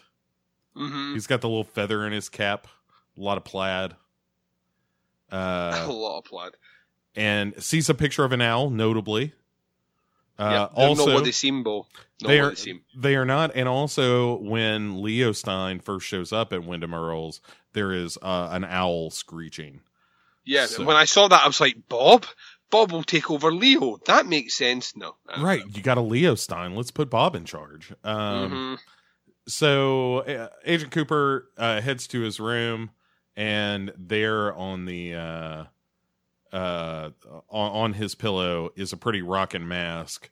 It's a death mask. Yes, of Caroline. Caroline. Sweet Caroline. Bum, Du, bum, du, bum. du. You're dead as fuck, and Agent Cooper's screwed. Something. I didn't plan ahead. What were you saying? It worked. So he goes over. There's this death mask with kind of what he thinks is the lights flickering under it. He lifts the mask up, and a tape recorder plays, and it's Wyndham Earl. And Wyndham Earl has a message for him, and that message is, Bo? Your move. Chills up my. Oh. And yeah, that's where we close. That is those two episodes down. I'm going to say that promise that we tried to make at the beginning never happened. I think we comfortably went over 3 hours. I wouldn't say comfortably, Duncan. We uncomfortably went over 3 hours. Yes. I would like to say, though, that I'm very proud of this episode, Bo. I, too, am proud of this episode, and I appreciate listeners listening, which is what they tend to do. Duncan, I don't think these episodes are very good. I agree. Yeah, I think these episodes are the reason many people stop watching Twin Peaks. There is just the hint of an interesting storyline here, which is that, funnily enough, once again, all the stuff with Dale Cooper, let's just give us more Coop. I mean, he is the character we followed into Twin Peaks to solve this murder. He's a character that we've stuck with. We went through all the investigations. He is our main character. Why are we spending collectively about 6 or 7 minutes with that character per episode? I don't understand it. But yeah, that's the interesting side of things. Things that we've managed to do is we've got rid of the fucking stupid Ben Horn story. That's been put to bed. Hopefully got rid of the double indemnity. Double in stupidity. Yeah, James' story is hopefully finally once again put to bed. So that one's gone. We've got rid of the mayor and his brother fiasco thing with the girlfriend. That's been put to bed. Little Nicky hopefully has been put to bed as well. So that should be that storyline kind of fizzling out as well. So we have got rid of a lot of loose ends here. The only issue is that Twin Peaks, as we know in the past, has a tendency to get rid of storylines and then replace them with other shit storylines. So, right, it's like the multiplicity effect. Yeah, where each successive generation gets dumber. And this show has a bad habit of that. So I can't guarantee what we're moving into is going to be the gold that I promised. But there are particular parts of the storyline coming up and particular episodes I think that are really good. And we are now, 3 of our episode shows away from the finale. So we are making ground, ladies and gents. I know it seems like we aren't, but we really are. And we are keeping you occupied while we're doing it and entertained, which is the main thing. But yeah, I would agree with you. Neither one of these episodes I would rank anywhere near even the middle of the best episodes of Twin Peaks. So this is bottom tier. This is before we're hitting season finale time. Yeah.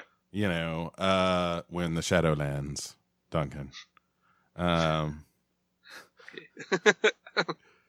And it's in between sweeps, which I guess it would technically be the next episode or maybe the one after that. At any rate, when they try to bump up the ratings, and the finale, and we're just kind of in the doldrums with this show right now. It's it's feeling more and more just like a bad soap opera with moments of weird genius.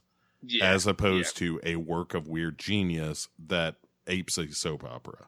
Agreed. So anyway, like you said, we got a handful of episodes left here in season 2. There is some quality weirdness still ahead of us, as well as I'm going to argue that the last couple of episodes of season 2 are legitimately, if nothing else, very entertaining. I think the last couple of episodes are brilliant. Not to the levels that we've had before, but to levels where there's enough to hang your hat on in every single episode, and then leading right up to that finale. That finale is, like I said before, I know it frustrated a lot of viewers at the time, one of my favourite finales in TV show history, and we are within spitting distance of it, Bo. I see it on my list, Duncan. It makes me happy. So listeners, hey, how are you? Hi. What's up? I just want to say thank you again and for participating so much in the show. It is very welcome. And you have homework this time. You have to now you got 2 homeworks, not just the one homeworks. One, watch Ghost Dog. I mean, what are we talking about? Ghost Dog. You got to watch Ghost Dog if you've never seen Ghost Dog. 2, hey, if you're enjoying the show and you've got somebody that has never gotten into Twin Peaks or just wants to listen to, idiots, I guess, then how about you recommend the show to a friend? That would be both appreciated and wonderful.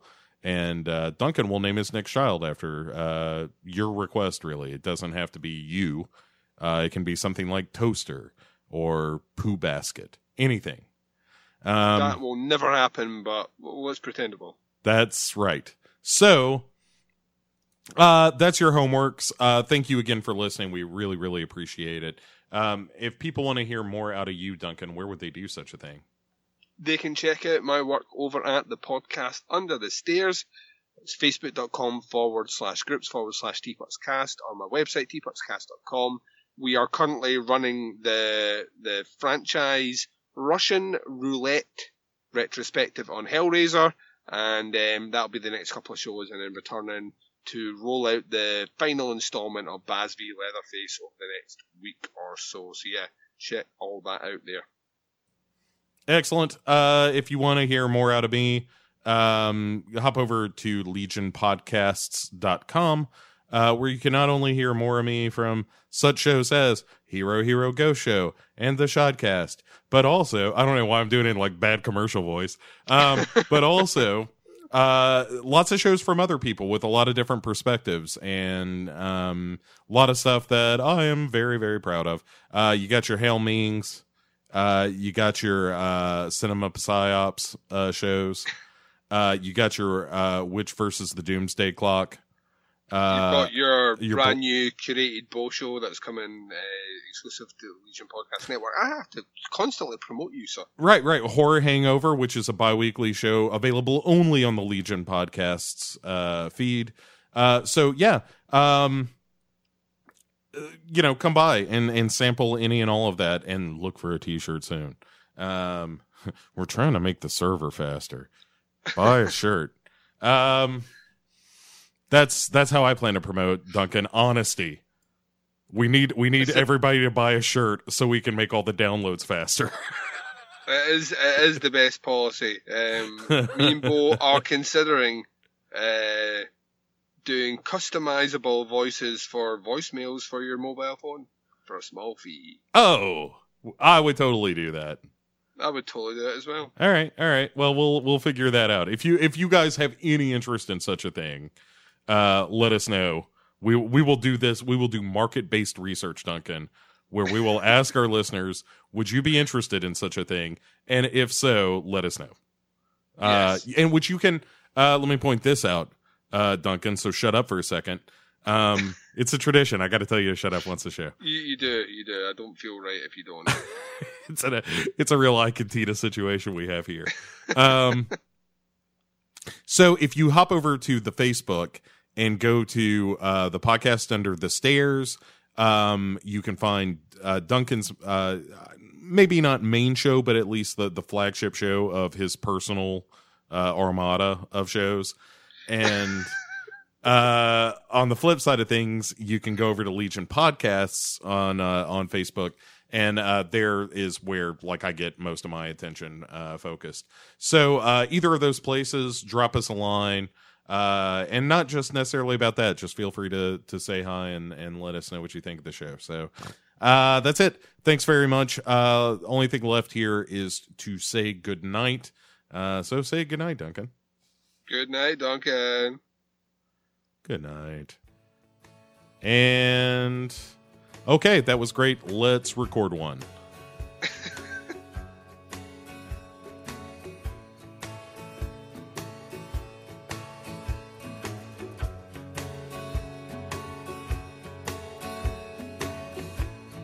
Until you've been beside a man, you don't know what he wants. You don't know if he cries at night. You don't know if you don't. When nothing comes easy, old nightmares are real. Until you've been beside a man, you don't know how he feels.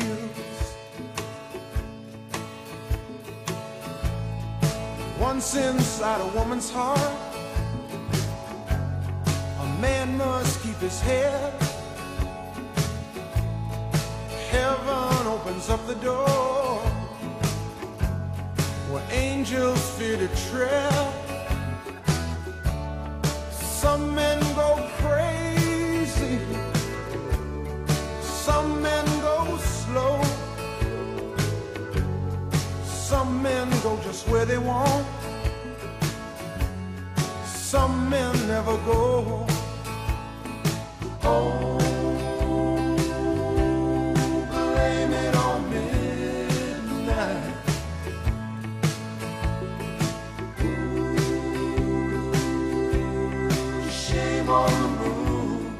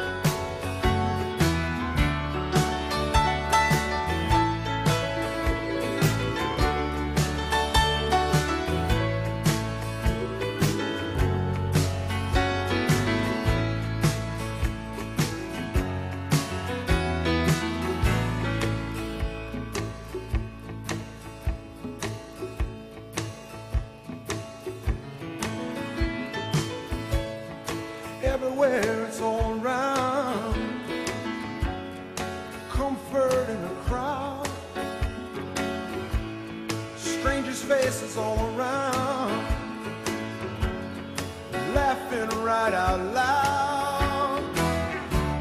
Hey, watch where you're going. Step light on old toes. 'Cause until you've been beside a man,